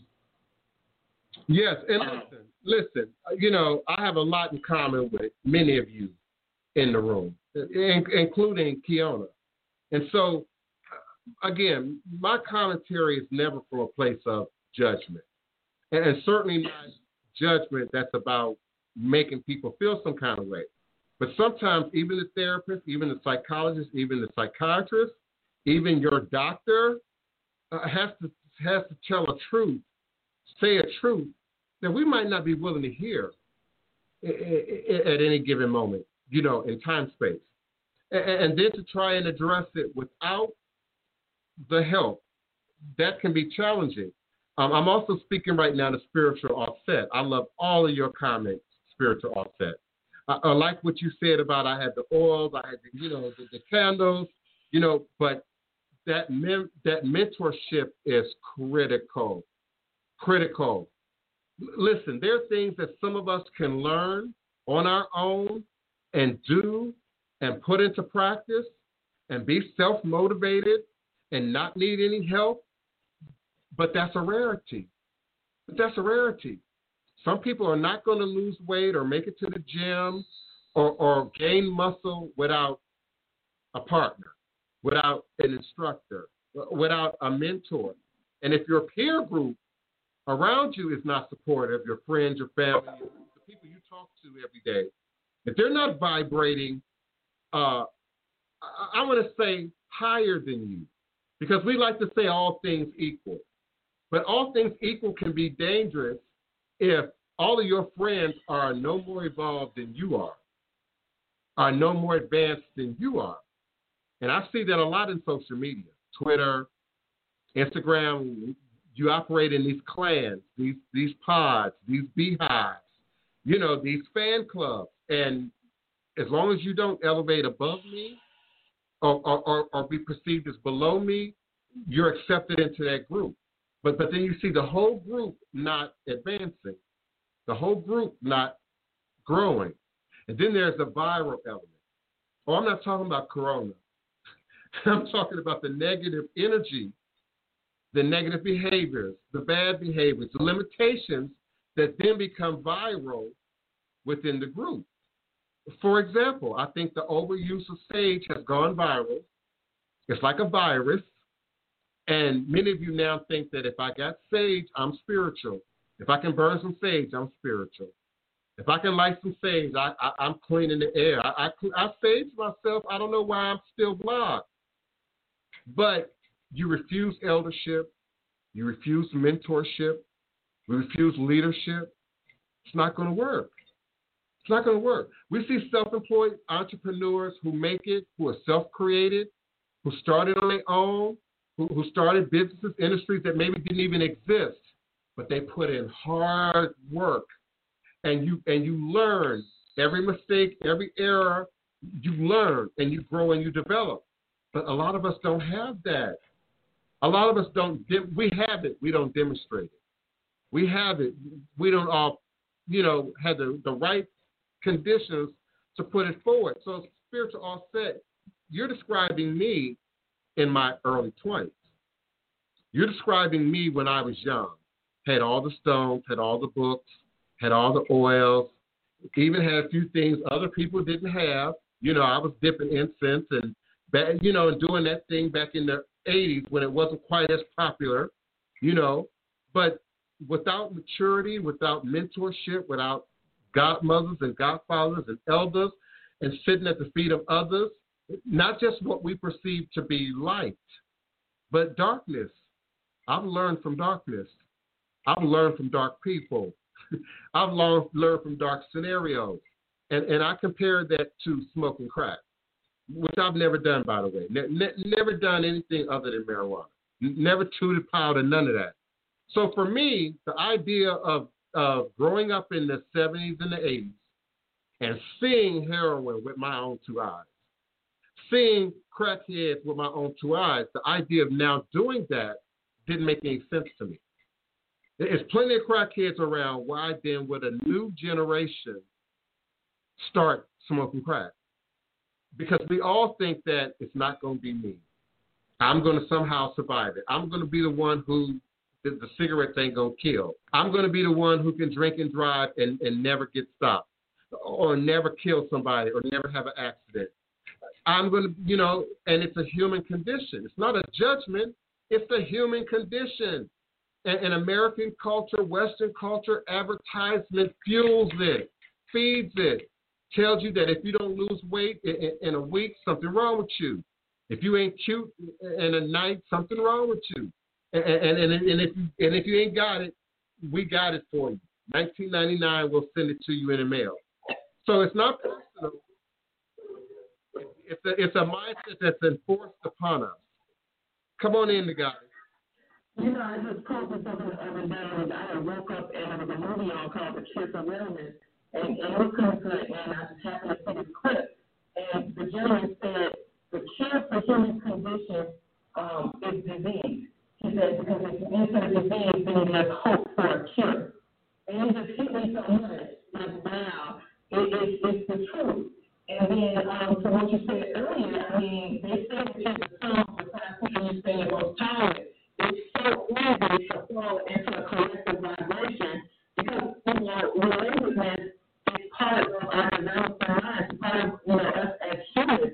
And if you're not careful, like you said, if you don't have the mentorship or if you don't have someone that's above you that you go and speak to the secret, you become susceptible easily to psychic attacks, to, like you said, staying stagnant, and you see it all the time. And then the last thing, just back to the journaling aspect, you said that when you said how that journaling, you can use it and see how you can progress over the years, but you can also use journaling, for manifestation. I remember in grad school us doing an exercise, we wrote out where we wanted to be and what we wanted to have in 5 years, and I can testify to you that every single thing I wrote out, I had and did in those 5 years. So you use that energy, that energy for manifestation, to bring what you want to you, and you can generate a 100% for that. That's right. That's right. And I like how you just reminded me to say out loud. And someone in the chat also was sort of referencing that. Dark energy is not all negative. It's not all, it's not all evil. As I started out, there's a balance to the universe. Just like the yin yang, it's got the black paisley and the white paisley. But even inside each paisley is a circle of the opposing color. So it represents not only wholeness, unity, the circle of life. You get all that Masonic symbolism going on behind you. I got you. Okay, but it also is indicative of the unification of the spirit and the soul, and bringing all those pieces together as an individual. We are light, we are darkness, we are good, we are bad. We do have an opportunity to make a choice, to be positive or to be negative, to be building up or to be tearing down. That is a human condition. But let me address some of these chats before I forget. Because y'all throwing a whole lot at me, almost like y'all want dream interpretations all of a sudden. So give me a second. Spiritual Offset, I hear you. I hear you doing your chakras, and I hear you got your books. Now, do you have your quartz crystal? Now, personally, I would have quartz crystal as a part of doing chakra work. That will be a critical tool. Y'all want me to give y'all recipes? I'm giving it to you. Okay? I would use quartz crystal and then the knowledge of the mineral kingdom. So that's a whole nother set of books that you might want to read so to understand, the various notes and tones and applications of jade, of turquoise, of hematite. But I would stick with quartz. Quartz is your multitask, especially in this form: uncut, unpolished, untampered with by humanity, other than it was probably given a slight acid wash and it was brought up out of the ground. Now, I don't know how well you all can see this, but this is a quartz cluster. So because it's a cluster, it's not polished. If you start polishing the cluster, you're going to break off pieces of it. We know it's not cut. This is natural. This is how quartz forms and grows naturally in the ground. And this is what we call a cluster formation, meaning it's a family, it's a community. And I like clusters because they are multitaskers. They can deal with more than one thing, more than one person, more than one energy, more than one subject matter. They are indeed these master computers that we can utilize spiritually, energetically, in your healing work and indeed in your shadow work, and bringing light to all of those areas that we are not seeking to address. Now, when we say dark matter, dark energy, we aren't necessarily speaking negative or positive. But when we start speaking shadow work, we're often speaking of negatives and things that hide in the shadows that show up as a negative in our lives. There's indeed a way to use that energy for the light, for the positive, for the good. And that's what I'm hoping to sort of enumerate here. We are Moors. I would need to know what context we're talking about the white circle. Are we talking about in a dream? If you see a white circle on your forehead in a dream, it would be about 6th and 7th chakras, your third eye and your crown. It would be about raising, elevating energy, about bringing something up to a higher level, doing something at a higher vibratory rate, bringing something up to your third eye for clarity. It could also be about how you see something, how you are looking at something, how you are envisioning something. You could also be, it could be a case where you're also being asked to see something more innocently. I'm feeling a scenario where there might be judgment, there might be criticism, there might be, preconceived ideas or notions. But if we're seeing that imagery in a dream, you're being asked to see something from a more pure state, for what it is, from a much more innocent position. If we're talking about in the dream, so I need you to clarify what context are we talking about the white circle. Keisha Smith, getting crowned in your dream can be several things. It could be a call that you absolutely should be looking at paths, looking at traditions, if not already actively participating in traditions, and then building for, saving towards, doing the work towards a crowning. It also could be very similar to what I just told We Are Moors. What are we being crowned? Who are we being crowned? And then what is the implication of that?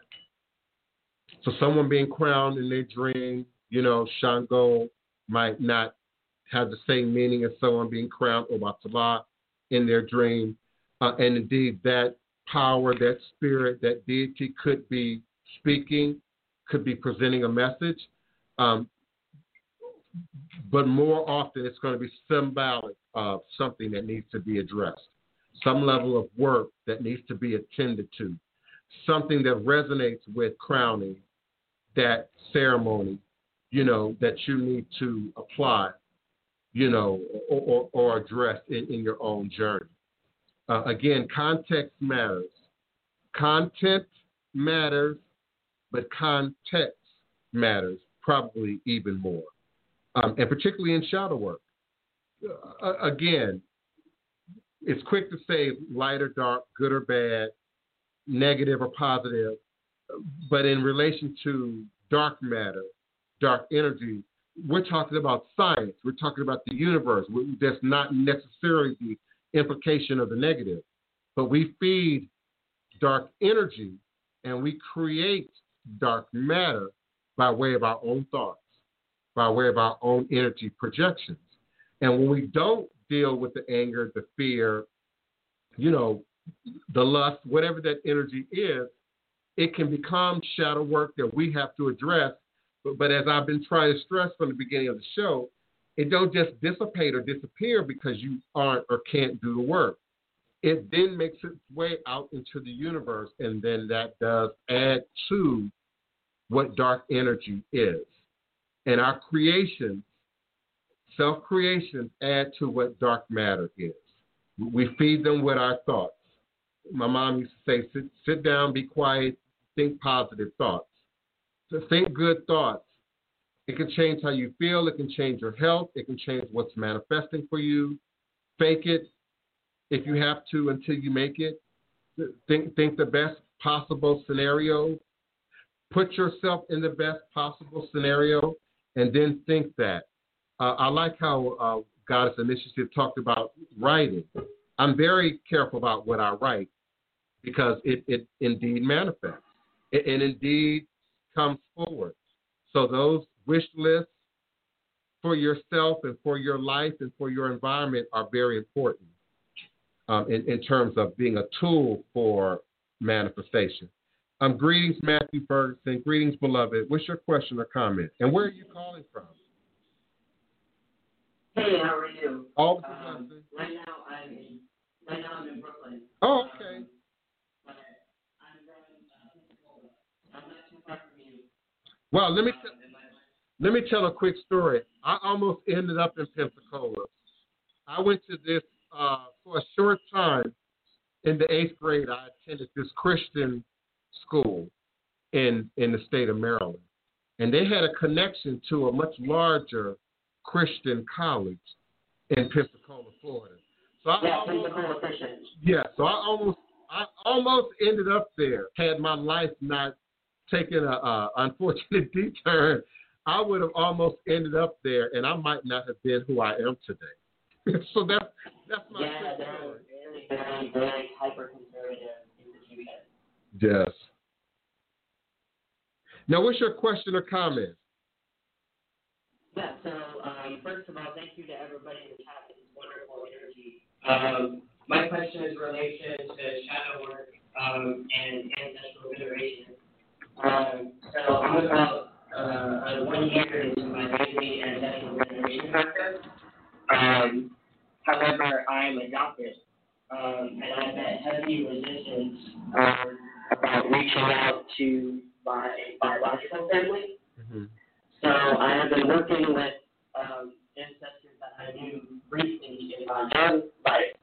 And so I have, 4 branches of ancestors in my adopted life, but I know that I also have, 4 or more ancestral lines in my biological life. And recently I've done a DNA test, and I have quite a varied biological background, including early childhood all the way to Native DNA running through my blood. So I just have a question in referring to in my readings, my ancestors and spirits around me have been saying, go into the moon, go into your shadow. But specifically in regard to them and working with them, so what can that mean? Thank you. Okay, I missed the question. What does is there shadow work related to working with the ancestors specifically? Right. And Hold like spiritual gifts. Hold on, and you're talking about the ones that you don't know, the ones that are giving you a problem, or are you just mean in general? Specifically the ones that I don't know. Okay, now that's a great question. I get that a lot.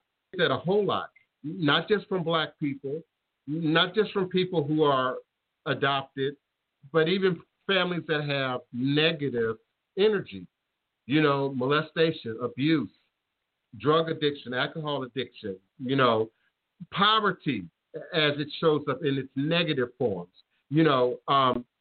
So I get that question a lot. How do I do ancestor work? Do I invoke these people? No. Do I invite these people? Not necessarily. But there are those within your family, within your bloodline, within your lineage, on the other side, that are willing to be helpful, that are willing to show up and support you, and will indeed push more information towards you, bring other people towards you. Also in my house, Matthew, we utilize DNA. So that's important. So I tried to reach out to the physically living relatives. I get that. But look beyond them. Look deeper into the past. That's also the macrocosm mirrors the microcosm. So look deeper also into yourself. Look deeper also into your own consciousness. One thing that I've been able to learn and grow as it relates to my own sort of negative relationship with my dad is my ability to relate to trauma that I can't see. So I've gotten word that my dad was traumatized, that my dad grew up in a bad environment that I didn't see, wasn't privy to, didn't have knowledge of. And so in a case scenario such as adoption, you don't have those connectors necessarily. You don't have those people to say, where your parents, did this or did that, and this is how you ended up adopted, or this is that scenario, and this is the family from which you often don't have that.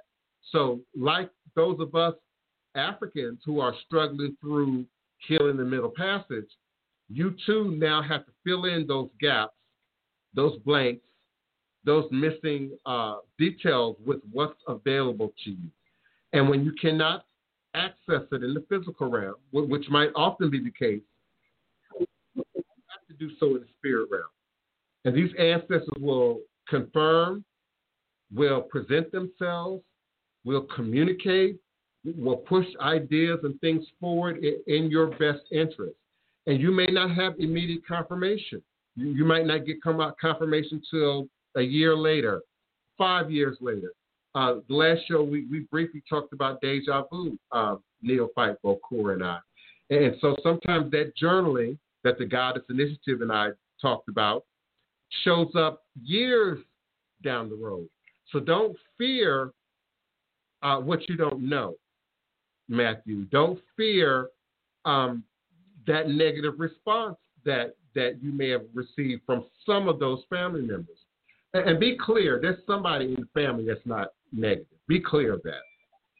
there's somebody in the family, and they may even be the person who married into the family, who just can't wait to tell you what happened, who just can't wait to give you details. So don't give up. Don't stop. Keisha, your DNA results will grow periodically, okay? I get a new first cousin, a new second cousin, a new third cousin at least once or twice a month, using Ancestry.com, 23andMe. I met my father's brother, who I never knew anything about, his son. In fact, his son came here from D.C. to meet me, and it was Isaac Harris, one of the best days of my life. So don't give up on it. In terms of your spirit work, I suggest everybody, you got to have a totem, not a totem, a talisman. Get a quartz crystal that is specific to you. It don't have to be as heavy as mine. You don't have to invest maybe getting it set in gold or silver. You might keep it in a pouch. I have some that I just keep in crochet pouches. In fact, I kept this in a crochet pouch for almost 30 years before I finally had it set in silver. But it's always been here. So get that clear quartz crystal specimen that is specific to you, that you feel the most comfortable with, that you can hold on to, wear, speak to, work, pray with, meditate with, sleep with the most, and preferably uncut, unpolished, with as little human intervention as possible, and that, like your vitamins, will aid you in doing that shadow work. Will show you things, will reveal things to you, will speak things to you, will bring clarity to you that the family may not be willing to give you right now, that the family might not have right now. And there's always two sides to the coin. There's always two sides to the family. You got a mother and a father, and your mother and your father had two sets of grandparents. So it's an unlimited resource of people out there that you will connect with on your journey, especially if your photograph is accurate. You're really young, Matthew. You're just starting the journey.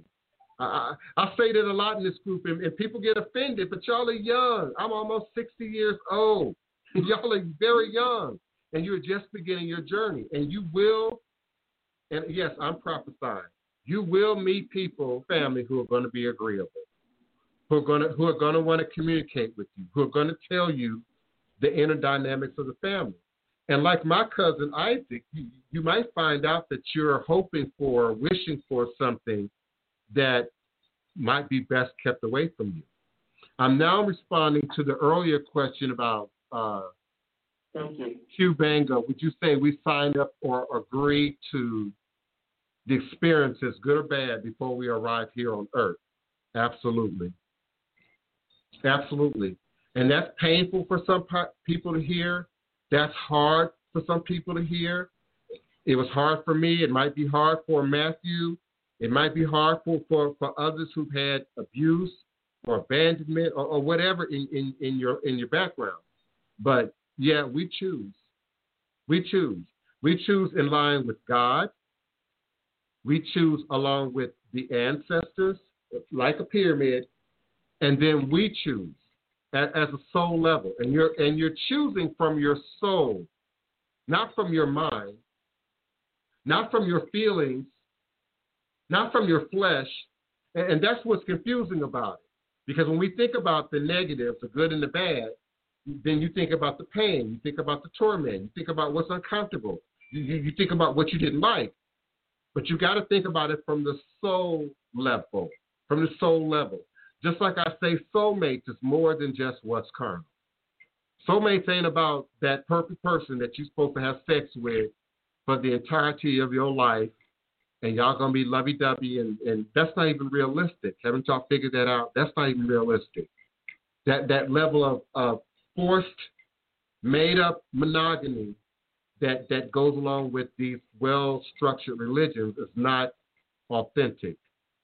Okay, it might be desirable and agreeable for a person at a particular time in their journey. But it's not natural. It's not natural. And so the idea that, the missing family, Matthew, or the missing pieces of the puzzle, in terms of doing shadow work, if I can just get a hold to that, if I can just meet those people, if I can just make those connections, everything is going to be okay. That's not always the case. And so when Isaac and I first met online, I had to tell him a lot of really negative stuff. I had to tell him a lot of really tragic stuff. And surprisingly, his dad is exactly like my dad. His dad and my dad are like twins in terms of their behavior, their motivations, their actions, very similar. And my dad never mentioned this brother to us, never. Anything about him. And so I look at my and I don't like to say half siblings, my brothers and sisters that my dad has had, and the idea that he started that family, left that family from my mother, my innocent, virginal, blinded mother, and how they might feel towards me and towards my sister and towards our family, which the kids had nothing to do with. And so there's energy there, and that energy makes its way into your shadow work. That pain, that confusion, that isolation makes its way into your shadow work. It makes its way into your social structure, how you date, why relationships don't work out, why you and men don't get along, or why you and women don't get along, or why you and whomever. I believe in 5 genders, whomever. It shows up in your shadow work. Why you feel like you're always overlooked for the promotion. Why you feel like you're always shortchanged. And it's really easy for us to say, oh, it's systematic racism. Oh, it's systematic white supremacy, if you're in denial of your shadow work. I had to get real about my own anger back in my 40s. My 40s, I had to get real about my anger. I had to get real that my anger is so palatable that I don't have to be angry. I don't have to say anything angry. I don't have to be talking about anything angry. And some people, that's immediately what they get. I've had it happen in public. Back in Walmart, back like 15 years ago, I'm walking down the aisle, and the white lady with her cart passed right in front of me. Now, I never said anything, never. She looked at my body response, and then she responded, oh, my God, you look like you could kill me. That was her. That's what she said. But I never said that. I never expressed that. And so that's in your shadow work. Being a kid on the street created a sense of loneliness and despair and isolation that I battle every single day, even now. Somebody said the other day that I was popular. I'm not popular. Have you seen my Twitter account? I am not popular. Have you seen my Instagram account compared to some of my good friends, like the beloved T.S. Madison? I'm not popular. I'm not popular. I'm accurate. That's why some of you are here. I'm on point. That's why some of you are here. I got a body count. That's why some of you are here. I have a reputation. That's why some of you all are here. Okay? And so I'm totally in touch. Give me a moment, Neophyte, with my own shadow work. So I work extra hard not to be aggressive, extra hard to be divine, all blessed, peace and love, beloved. All is a blessing. But every now and then I respect the voodoo. Every now and then I have to stand up in the voodoo is real, especially as a truth teller. And that's not popular right now. These tarot readers aren't telling y'all the truth. The ones that can read are not telling you the truth. They're telling you what you want to hear. They're supporting you where you are. The idea that you go and get a reader who's exactly where you are who you view as your equal, is only going to tell you what you already know. It's only going to tell you where you are. That's why we get that feeling when you're around elders. That's why you get that feeling when you're around old people. That's why you get that feeling when you're around people who are well-grained in truth, in wisdom. And we choose our words. Listen, I have Asperger's. I don't like to talk. I know that's shocking to you. I don't like to talk. I don't. I'm good at it. It's a skill that I have. I'm articulate, but I don't like to talk a whole lot. That's my mama. Ask Wapani. I could sit in silence for days without talking to anybody. Now I'll text you, I'll tweet you, but I don't have to have that where I am in my journey. So I have to push through my own mental health, my own Asperger, my own limitations to bring this demonstration to you every day. This is evidence of the voodoo. This is evidence of my demonstration. And so it requires being fearless of your own shadow work. You got to address it. So that anger thing, I had to address it. I mean, when I was 13, I walked past a car dealership and it exploded behind my anger. So I know what it is, beloved. I know what it is, Kiona. I know what it is, Keisha. I know what it is, Spiritual Offset. I know what it is. But Neophyte Bokor, we got to be willing to look at ourselves honestly. And some of you are well-brained into your peer groups, by the way. Because of the dynamics of how I grew up and being a watcher of humanity, I've noticed certain patterns. Like in the hood, for instance, a communal thing. You know, you don't snitch, you don't tell, you know. Everybody knows everybody's business, yet everybody claims not to share anybody's business. You know, no one is more rich than the other. We might tolerate somebody being a little bit poor in the midst of that community, but they might be victimized. They might be treated a little bit differently. But the minute you come home with a new pair of shoes or a new book or a new mindset, or a new way of looking things, you got to leave that neighborhood. You got to leave that neighborhood. And many celebrities, many entrepreneurs, many successful people deal with that in their growth. Many quote-unquote religious folks deal with that in their growth. And so if you have people around you who are just as limited as you are, who agree with everything that you agree with, who see everything exactly the way you see things, I assure you, you're not growing. I assure you. So you've got to find elders, mentors, people, friends, family who are just a little bit beyond you, just a little bit ahead of you, and be willing to let them pull you up and be willing to hear well, beloved, that might be a problem for you. And if you don't address it, it's going to, you know, if you're not willing to allow my experience, my tragedy, the elders' history to prevent you from the detour, then you might not always be ready to hear truth. My auntie, my dad's sister, Rolene, may she rest in Oro, my first cousin's mama, she had 8 kids. 8 kids.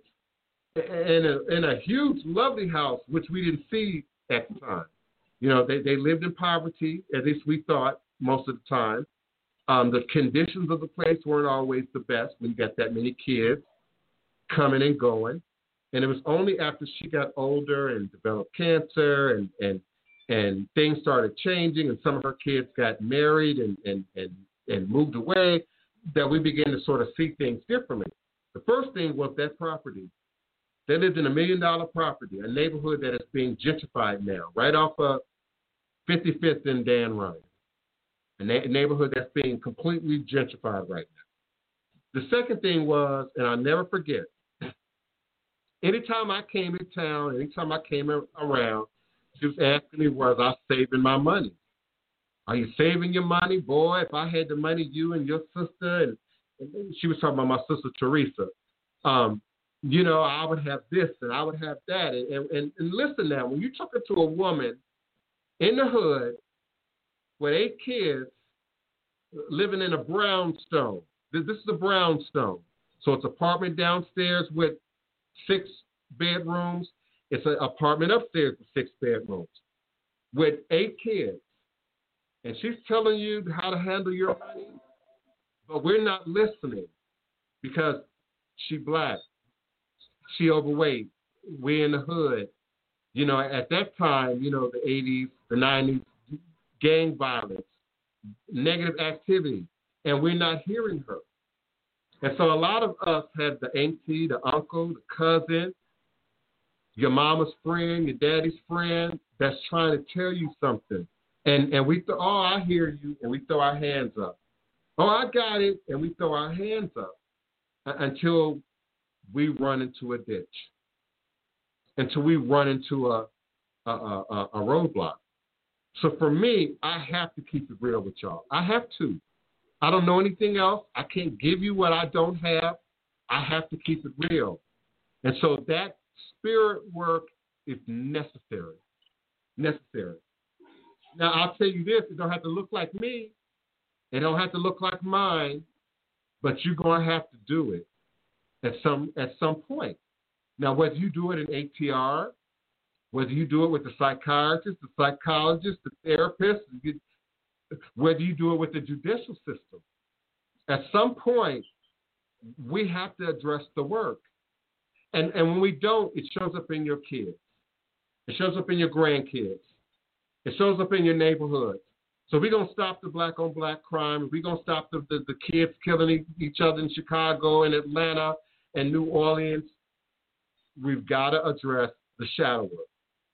And if you don't set up a demonstration for these young people of people who matured and addressed their shadow work, then you're guaranteed another generation of drama. You're guaranteed another generation of pain.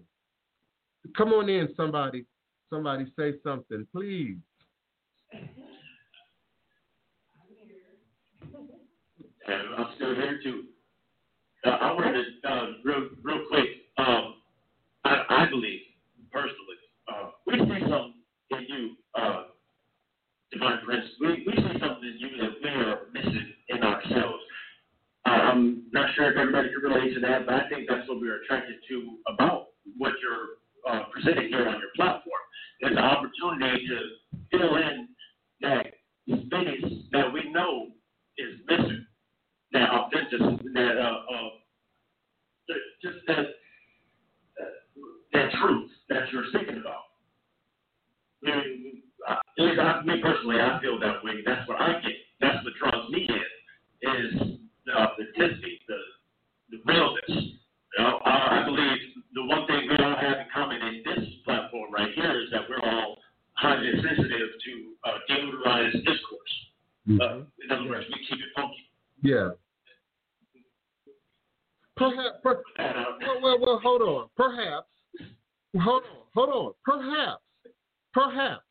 Think about. Yeah, I'm saying perhaps, and I'm gonna explain. Think about the shows that keep it funky, that keep it real, that tell it like it is.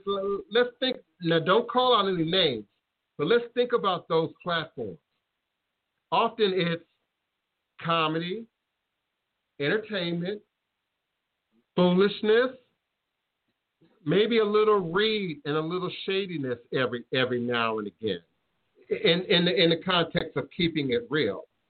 But the minute we say, beloved, you gotta drink more water. You just can't keep living on coffee. You just can't keep living on soda. You just can't keep living on beer. And people get in their feelings and shut down on you. Then it's a whole nother thing. And so, again, I think sometimes with my personality and even with my Asperger's, I don't have the wiring to sort of sugarcoat it. I don't have the wiring to sort of, tone it down to its least common denominator so that absolutely nobody in the space is going to be offended. And even when we think of those Keep It Real platforms, it's a lot of people that be offended now. There'd be a lot of reasons to be offended. I mean, they talking about everything from sex, drugs, politics, crime, all kind of stuff. But I'm the keep it real guy in terms of spirituality and religion. I'm the keep it real guy in terms of that showing up as it manifests in cultural, spiritual practice, and ultimately in demonstration, meaning how it affects me right here and now and how it affects you. So that's why I tell the truth. I'm not being judgmental. I'm really not. I'm just not. Truth teller. And so there's no way around the work. My regulars know I talk about the homework every single day. There's no way around it. And so you can choose not to do it with me. You can choose not to do my homework, but you're going to do yours. You're going to do yours. And you're either going to do it in the university, in the institution, in your real life, on the streets, but you're going to do it. And in every place, there's a mentor. There's a leader. Whether it's the street, whether it's the university, whether it's church, or whether it's an ATR. And if you ask me, I'm here because of House of the Divine Prince, Thai Potions, Hoodoo Central. So if you ask me, yes, I'm going to say, beloved, you got to do your ancestral work. You got to do your ancestral work. You got to complete your initiation if that's your call. Everybody ain't meant to be called. Let's be clear. Many are called, few are chosen. Everybody's not meant to be crowned. Everybody's not meant to mount Loa. Everybody's not meant to operate in the realm of Orisha. You're getting by, beloved, on your ancestors. On your ancestors. Many of us will be doing good just to do ancestral work. Just to do ancestral work and build that foundation for yourself, your children, your grandchildren, your community, your cousins. We ain't all called to be witches and practitioners and bokoas and hogans and mambos. That's not a reality any more than we are all called to be dentists. How many dentists are in this room? How many lawyers are in this room? How many real estate, salespeople are in this room? We're not all called to do the same thing. How many teachers are in this room? Well, we can't all be called to be hoodoo practitioners. If that's what this is, I need to change the name of the show. If this is how to become a witch 101, I need to change the name of the show. And y'all need to give me my money. If that's what this is. Okay? So we're not all called to be the preacher. I learned that in the church. Everybody ain't the preacher. Everybody can't be the lead soloist. Everybody can't be the head usher. We're not all called to do the same thing. And that don't mean that there's not more than one minister. That don't mean that there's not more than one bishop. That don't mean it's not more than one church. Indeed, there are legitimate ATR practitioners in America. I know some of them personally. Marcus Akinmana is one of them. So there are legitimate practitioners. But I can't speak to people's rules, people's protocols, how people do things, how people organize their house. That's not why I'm here. That's not why y'all are here. If that was the case, y'all would be watching somebody else's podcast right now. Forgive me, Kiona, beloved, please. Forgive me. I wasn't trying to offend you, but some of the context, especially when we friendly. We've been doing this audience now since the beginning of coronavirus. And many others, my regulars, we've been doing this for years. Oracle Treehouse, we've been doing this for years. This is Yahoo 360. So she used to me. They used to me. And so my newcomers, and particularly those of you who joined on 954, please stop doing that. Those of you who joined on recently, I'm a little abrasive if you don't understand who I am. I'm a little aggressive if you don't understand who I am. But turn on your Instagram, turn on your YouTube. I can call out some practitioners right now that you think I'm abrasive. These folks are downright offensive. to the tradition, to the practice, to you, to your money, your time, and your energy. So I'm just telling the truth. I'm just keeping it real. And you can't keep telling me I'm hurt, I'm hurting, I'm hurt, I'm hurting.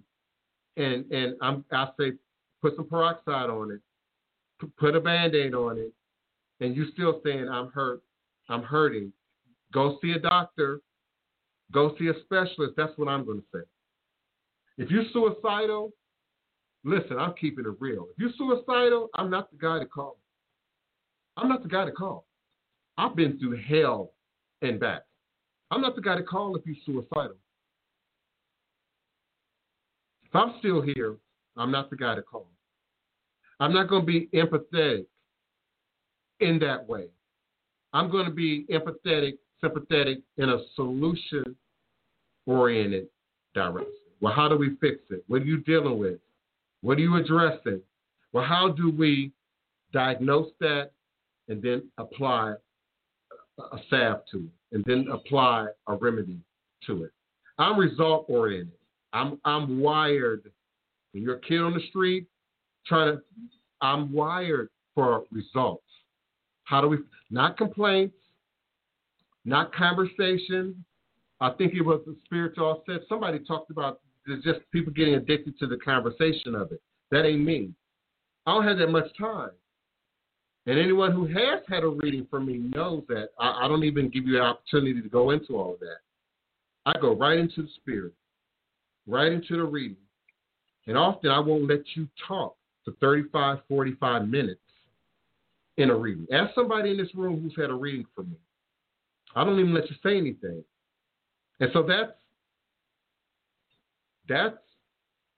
confidence. That's belief in spirit. That's experience. I trust spirit so much that I'm willing to put my reputation on the line and talk for 45 minutes without letting you say anything. I'm willing to do that because I trust spirit. I've seen it. And almost 98.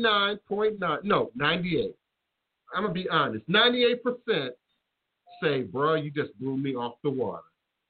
You just blew me away. That's why people keep coming. That's why I'm still here.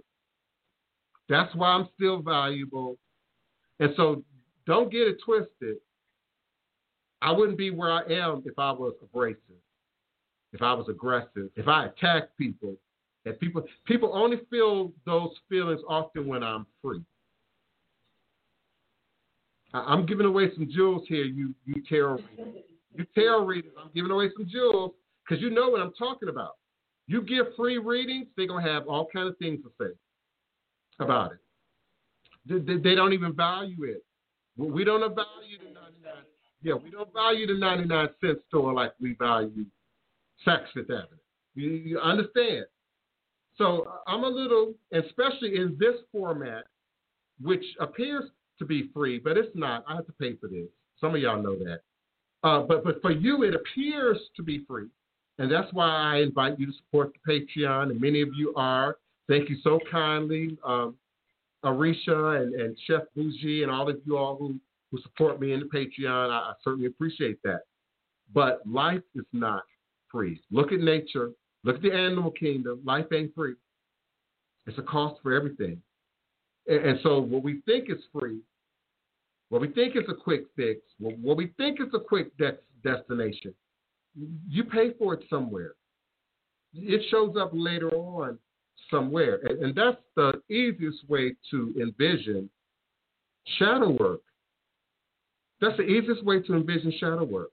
It's the very things that we don't want to see, can't see, struggling to see, that hide in the shadows because it's not right out in the light.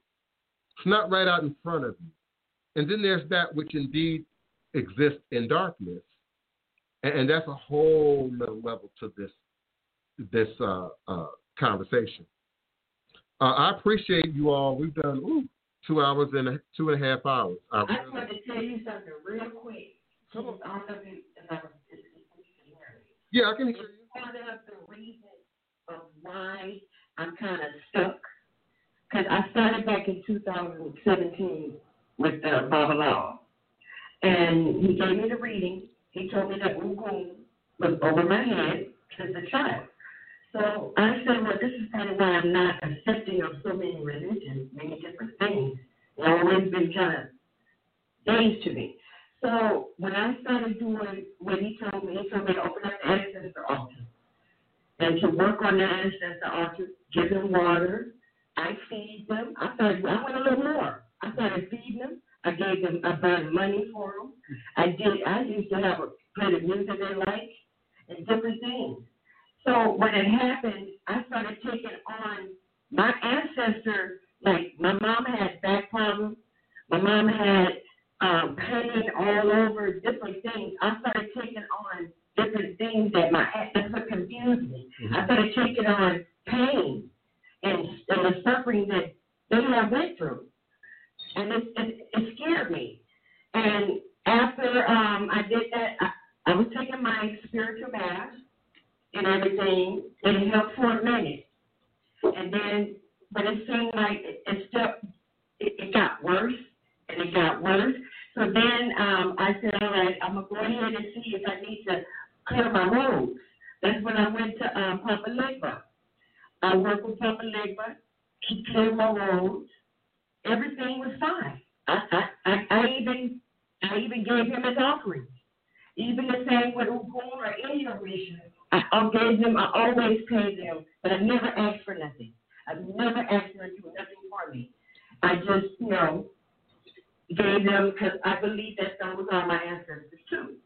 So what had happened is that when I'm dealing with Papa Legba, Ugun, and Ushu, giving out offerings and different things, but not on the same altar. I kept them separate. I started going through so much pain, Chief. I'm still going through it. Like everything that my mom went through, I'm going through with it. The diabetes. I don't have it, but I feel the nausea that she felt. What is going on? I don't understand. It's several things. One, it's a warning. And so address the warning. Let your mother's life be an example. And so by all means, your mother wouldn't want you to repeat her pain, her suffering, her behavior. So manage your diet, manage your weight, manage your exercise, manage your stress, manage how you're living. That's the first thing. Become a demonstration. That's the second thing. So guard your children, guard your other family members to the best of your ability, because some of your family ain't gonna let you tell them what to eat and and how to live. But that which is in your control, that which is in your reach, that which is within your influence, and of course by your own demonstration, let it not repeat itself through you. Diabetes, we look at that as biological, we look at that as health, but it's a generational curse. It is within itself a generational curse, and the shadow work is addressing not just slavery, but what created this diabetes, what led up to the diabetes. So we have to look at diet. We have to look at how much fluid, how much water you're taking in, what other fluids are you drinking. We have to look at how you're living, again, how you process stresses. And so I would say it's a warning. It's a strong warning. I would also say it's a confirmation. People often, want to know, well, what's supposed to happen when I do ancestral work? What kind of magic am I supposed to see? And it's not quite magical, no more than giving birth to a child is magical. But it is, I want to say it's science. The development and continuance of that relationship with that ancestral memory that stands up in your DNA. And so it'll come through dreams. It'll come through real world events. It can come through body, representation of. I have a little dent in my chest. It's filled out a great deal in the last, I would say in the last 10 years or so, but it's still there right here. My dad in his criminal life past got into a shootout with the police. and he was shot, and the police was shot. And I've had this dent, this indentation in my chest all my life. Now, I've never been shot. I've never broken a bone. I think I've been in maybe 3 fights in my entire life. You know, I have no reason to have it. I believe it to be ancestral memory. I believe it to be a passing down of.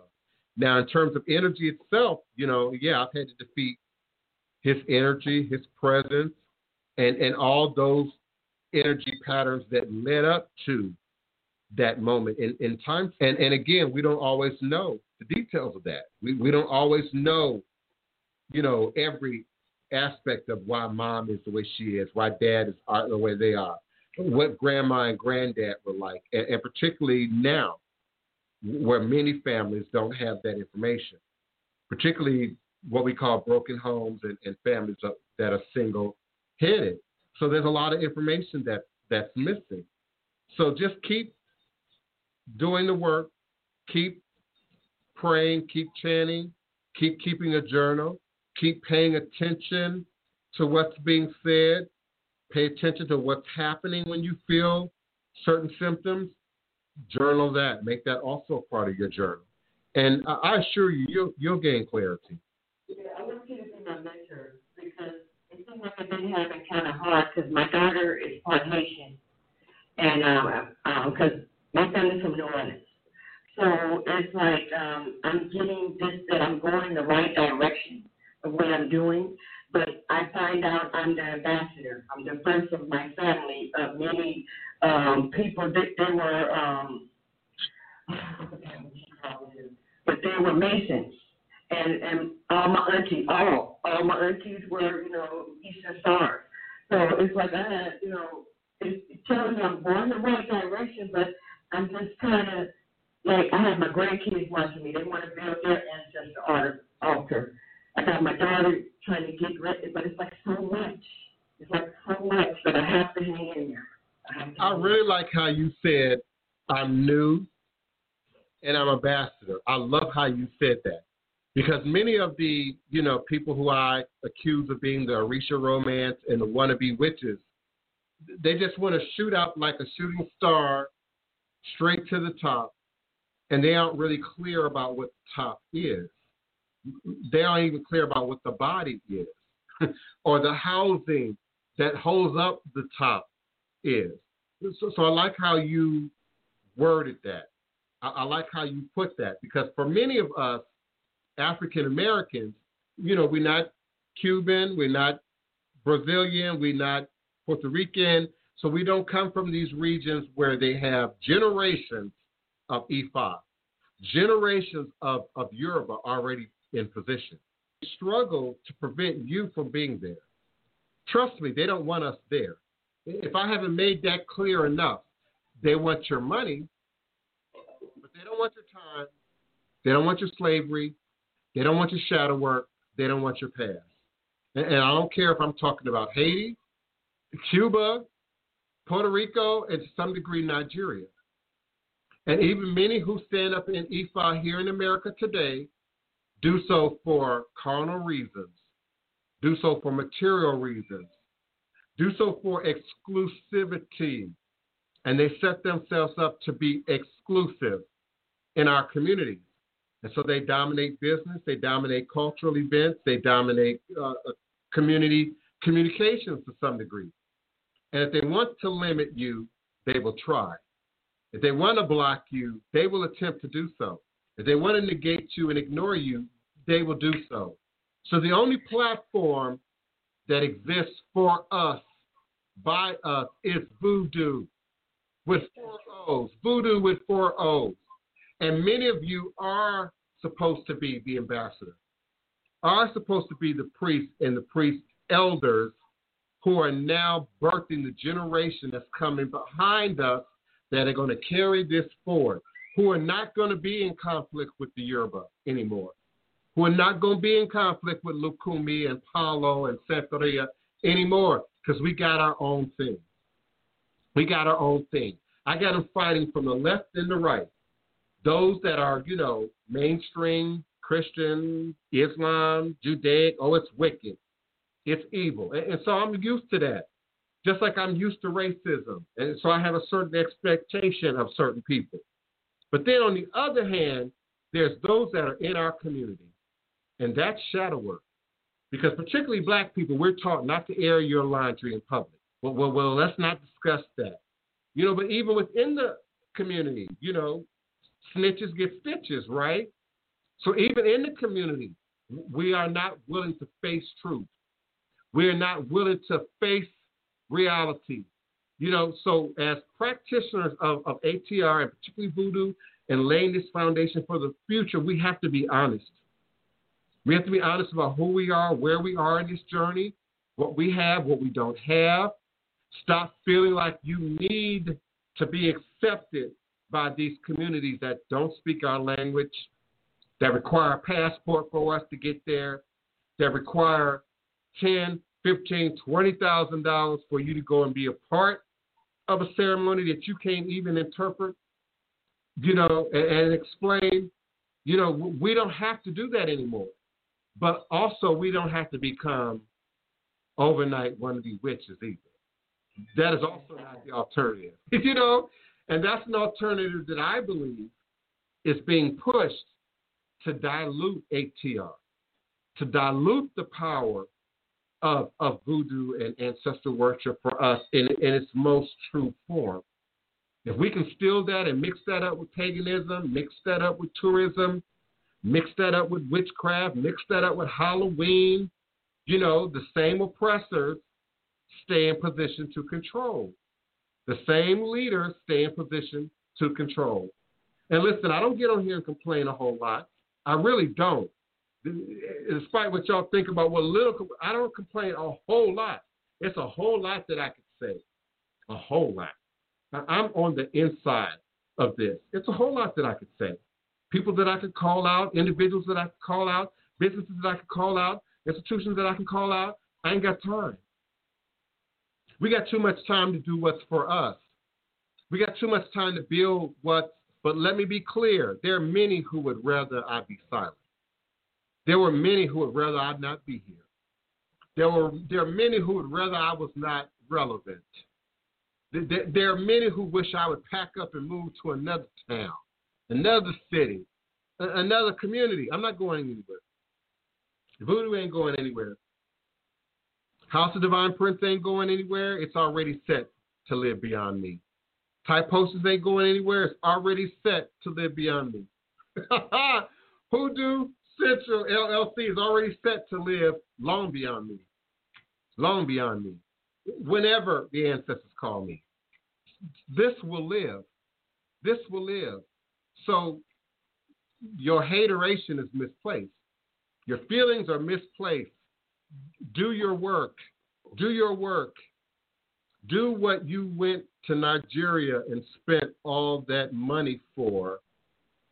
Bring that back and feed the community. Stop backstabbing me. Stop trying to dirty my name. Stop trying to bastardize what I'm doing, because my reach is great. Have no doubt. My reach is great. I'm not a self-proclaimed celebrity reader. I am a certified celebrity reader. I am global. I am worldwide, representing voodoo. And I'm here to birth practitioners. I'm here to birth healers. I'm here to birth leaders. I'm here to birth readers. I'm here to birth people working professionally in this tradition. Don't practice on me. That's not what I'm doing. Don't practice on me. Practice on your time, and don't practice on other people. Practice on yourself. Practice on yourself. Practice on your time, and then bring that forward. Come on in, beloved. I'm definitely going to get you. I just feel it. It's just when you speak, I'm sorry, I feel you. You have to be my mentor. Wherever I have to go, what site, just put it up there. I'm coming to your site. I have to make you my mentor. Because I be going to Botanica, coming in California right now. And I have these Cubans And then they're telling me, well, no, you should work with this, work with the Orisha like this. I said, no, I had a vision. I had dreams on this. My Orisha is not the same vision that you're putting out. I can't use your image. I have my own. The way they say Ushun, and they're like, when you see an image of Ushun and Ukun, and they're light skinned, they're very light. I know them as a black Orisha. I'm sorry. The way I feel of it, I have a problem when somebody called me a witch. I don't think we were witches. I think we were babalawos and priests and so on. Right. Witches are for the pagan thing. I have a problem with those names. I really do. I do. Yeah, I agree. I agree. A lot is taken out of context. A lot is superimposed by the dominant culture, whether it's in the religion or outside the religion. For instance, our botanicas are governed by the dominant culture. By the dominant culture. Don't too many of us own botanicas. Don't too many of us own the supply where the botanicas are being fed from. And often the supplies are in other countries. Again, Cuba, Brazil, Italy, much of the stuff that you all are buying out of botanicas are coming from other countries. So again, we aren't feeding us. We aren't feeding us. And then when we do stand up, often I feel like I'm on an island. I'm just keeping it real. Often I feel isolated. Often I feel like I'm on an island. That has a lot to do with my own shadow work. My mom reminds me of it every day. Some of you remind me of it every day. I got to be reminded every day of what I'm doing and the validity of what I'm doing. I'm telling you all that so that you understand that you ain't rare, you ain't unique, you're not weak, you're not somehow deficient. We all feel that. We all experience that. But it is in learning the tools to address it that pushes us forward. I also agree with you, beloved, in terms of, the imagery often does not reflect us, does not mirror us.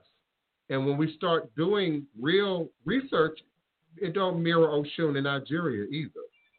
It don't mirror Ogu and what Ogu looks like, how Ogu is demonstrated in West Africa either.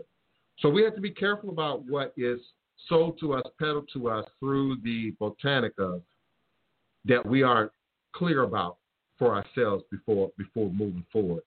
I'm going to speak to Aunt Sue's cake mix too before I forget. What do I think about the best way to guard your energy when doing readings regularly? That's a tricky question for me because what type of readings, what system are you working in? Now, in Fa, Afa, Ifa, Santeria, Lukomi, Voodoo, we got provisions, we got processes already in place that you gain, that you learn, that you obtain through your development in the tradition that protect you, guard you, and it can be complex. Just in terms of Orisha, that there's certain Orisha that are lined up in an authentic Ifa divination that are part of that process. Now, I would also, if you're a tarot reader or crystal ball reader or, other forms of more modern reading, cleaning, being cleansed, and then people think I'm going to stop saying that. People think that I'm just being particular. But if you don't have the training, if you don't have a system you're working from, then you're going to be much more apt to be that Botanica customer who's coming in for that special bath, that green bath, that red bath, that yellow bath. All of that is made up, by the way. That magical cleanse that's going to do A, B, or C. Whereas for many of us, it's coming straight out the garden. It's coming straight off the tree. It's coming straight out of nature, and you make the baths, you make the concoctions that your elders, your godparents teach you to cleanse, to purify. We burn things. There are certain stones, minerals that I put into place when I'm reading. So there are many ways to come at that. What system are you using? Certain things need to be cleansed longer than others. Certain things need to be attended to longer than others. So tarot readers, for instance, are the most vulnerable. Tarot is the most vulnerable. Tarot card paper is the most unstable. It's already been processed. It's already had many human hands interacting with it. I don't care who designed it. I don't care where it's made. Tarot cards are the most unstable. And so they open you up to the most free radicals of energy, if I can use a medical term. Every time you shuffle, every time you turn those cards over, you're turning over fate. Yours and the people that you are reading. I stressed strongly back in the day that if you're learning tarot cards, study the book. Don't play with the cards. Study the book. Play with the book that came with the cards. Or study books that teach about tarot, but don't play with the cards. Once you start turning them over, revealing those signs, you're moving fate around. Every time you do it, you're moving fate around. It's not a toy. If you're reading and you're serious, it's not a toy. If you're reading and it's for entertainment, it might be a toy. If you're doing this for entertainment and fun, your Ouija board, you might think it's a toy. But the reality is it's a real spiritual tool. And based on the element in which it is created in and which it is pulled from, certain things apply in terms of protecting yourself, guarding yourself. Why is it that we start creating magical circles and putting down salt lines and red brick dust when we start talking about ritual work, but you don't do that when you're doing readings? Why is that? You don't do that when you're doing other, like Reiki, for instance, which is a very volatile art form to go into. You're now manipulating people's energy. You're now projecting into, sucking back out of people's energy when you're doing Reiki. And forgive me, when I think about all the Reiki practitioners that I've known in the last 20 years, I can count on one hand the ones that are stable. So, yeah, be careful about what system you're reading from, that you're utilizing. Some systems, again, we draw from spirit. We draw from Loa and Orisha. Where are you drawing from when you're throwing tarot cards? Just like the Ouija board, you're now open up to the universe and the most unstable aspect of the universe. So that's why a lot of tarot readers have a bunch of stuff on their table or in their space. And it's very specific to the reader. Also, where you read from is also critical to protecting and guarding your energy. You got to have sacred space. You can't say I'm a tarot reader or I'm a reader and I'm working on the phone or I'm working on the computer, and then all of this is just clutter and a mess.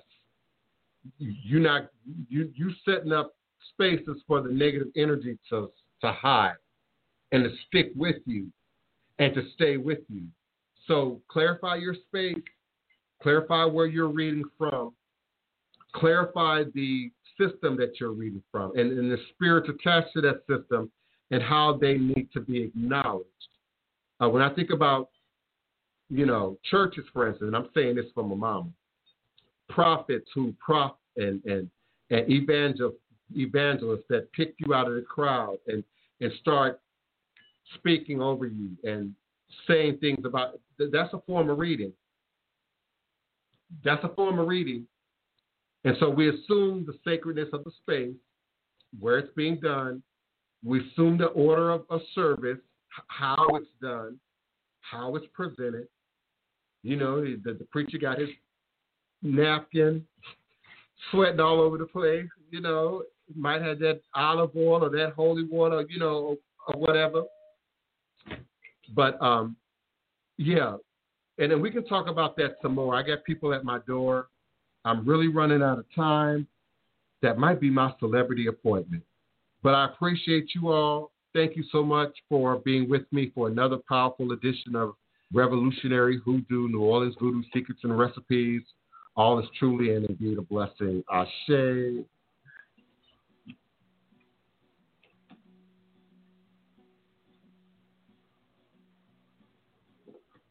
I'm not getting a lot of value.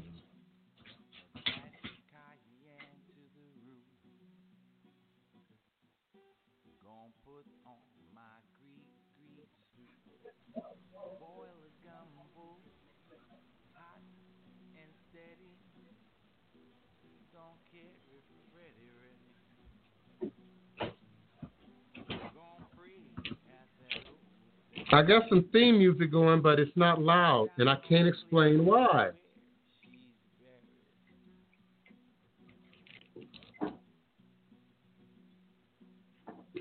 Okay, let me try this.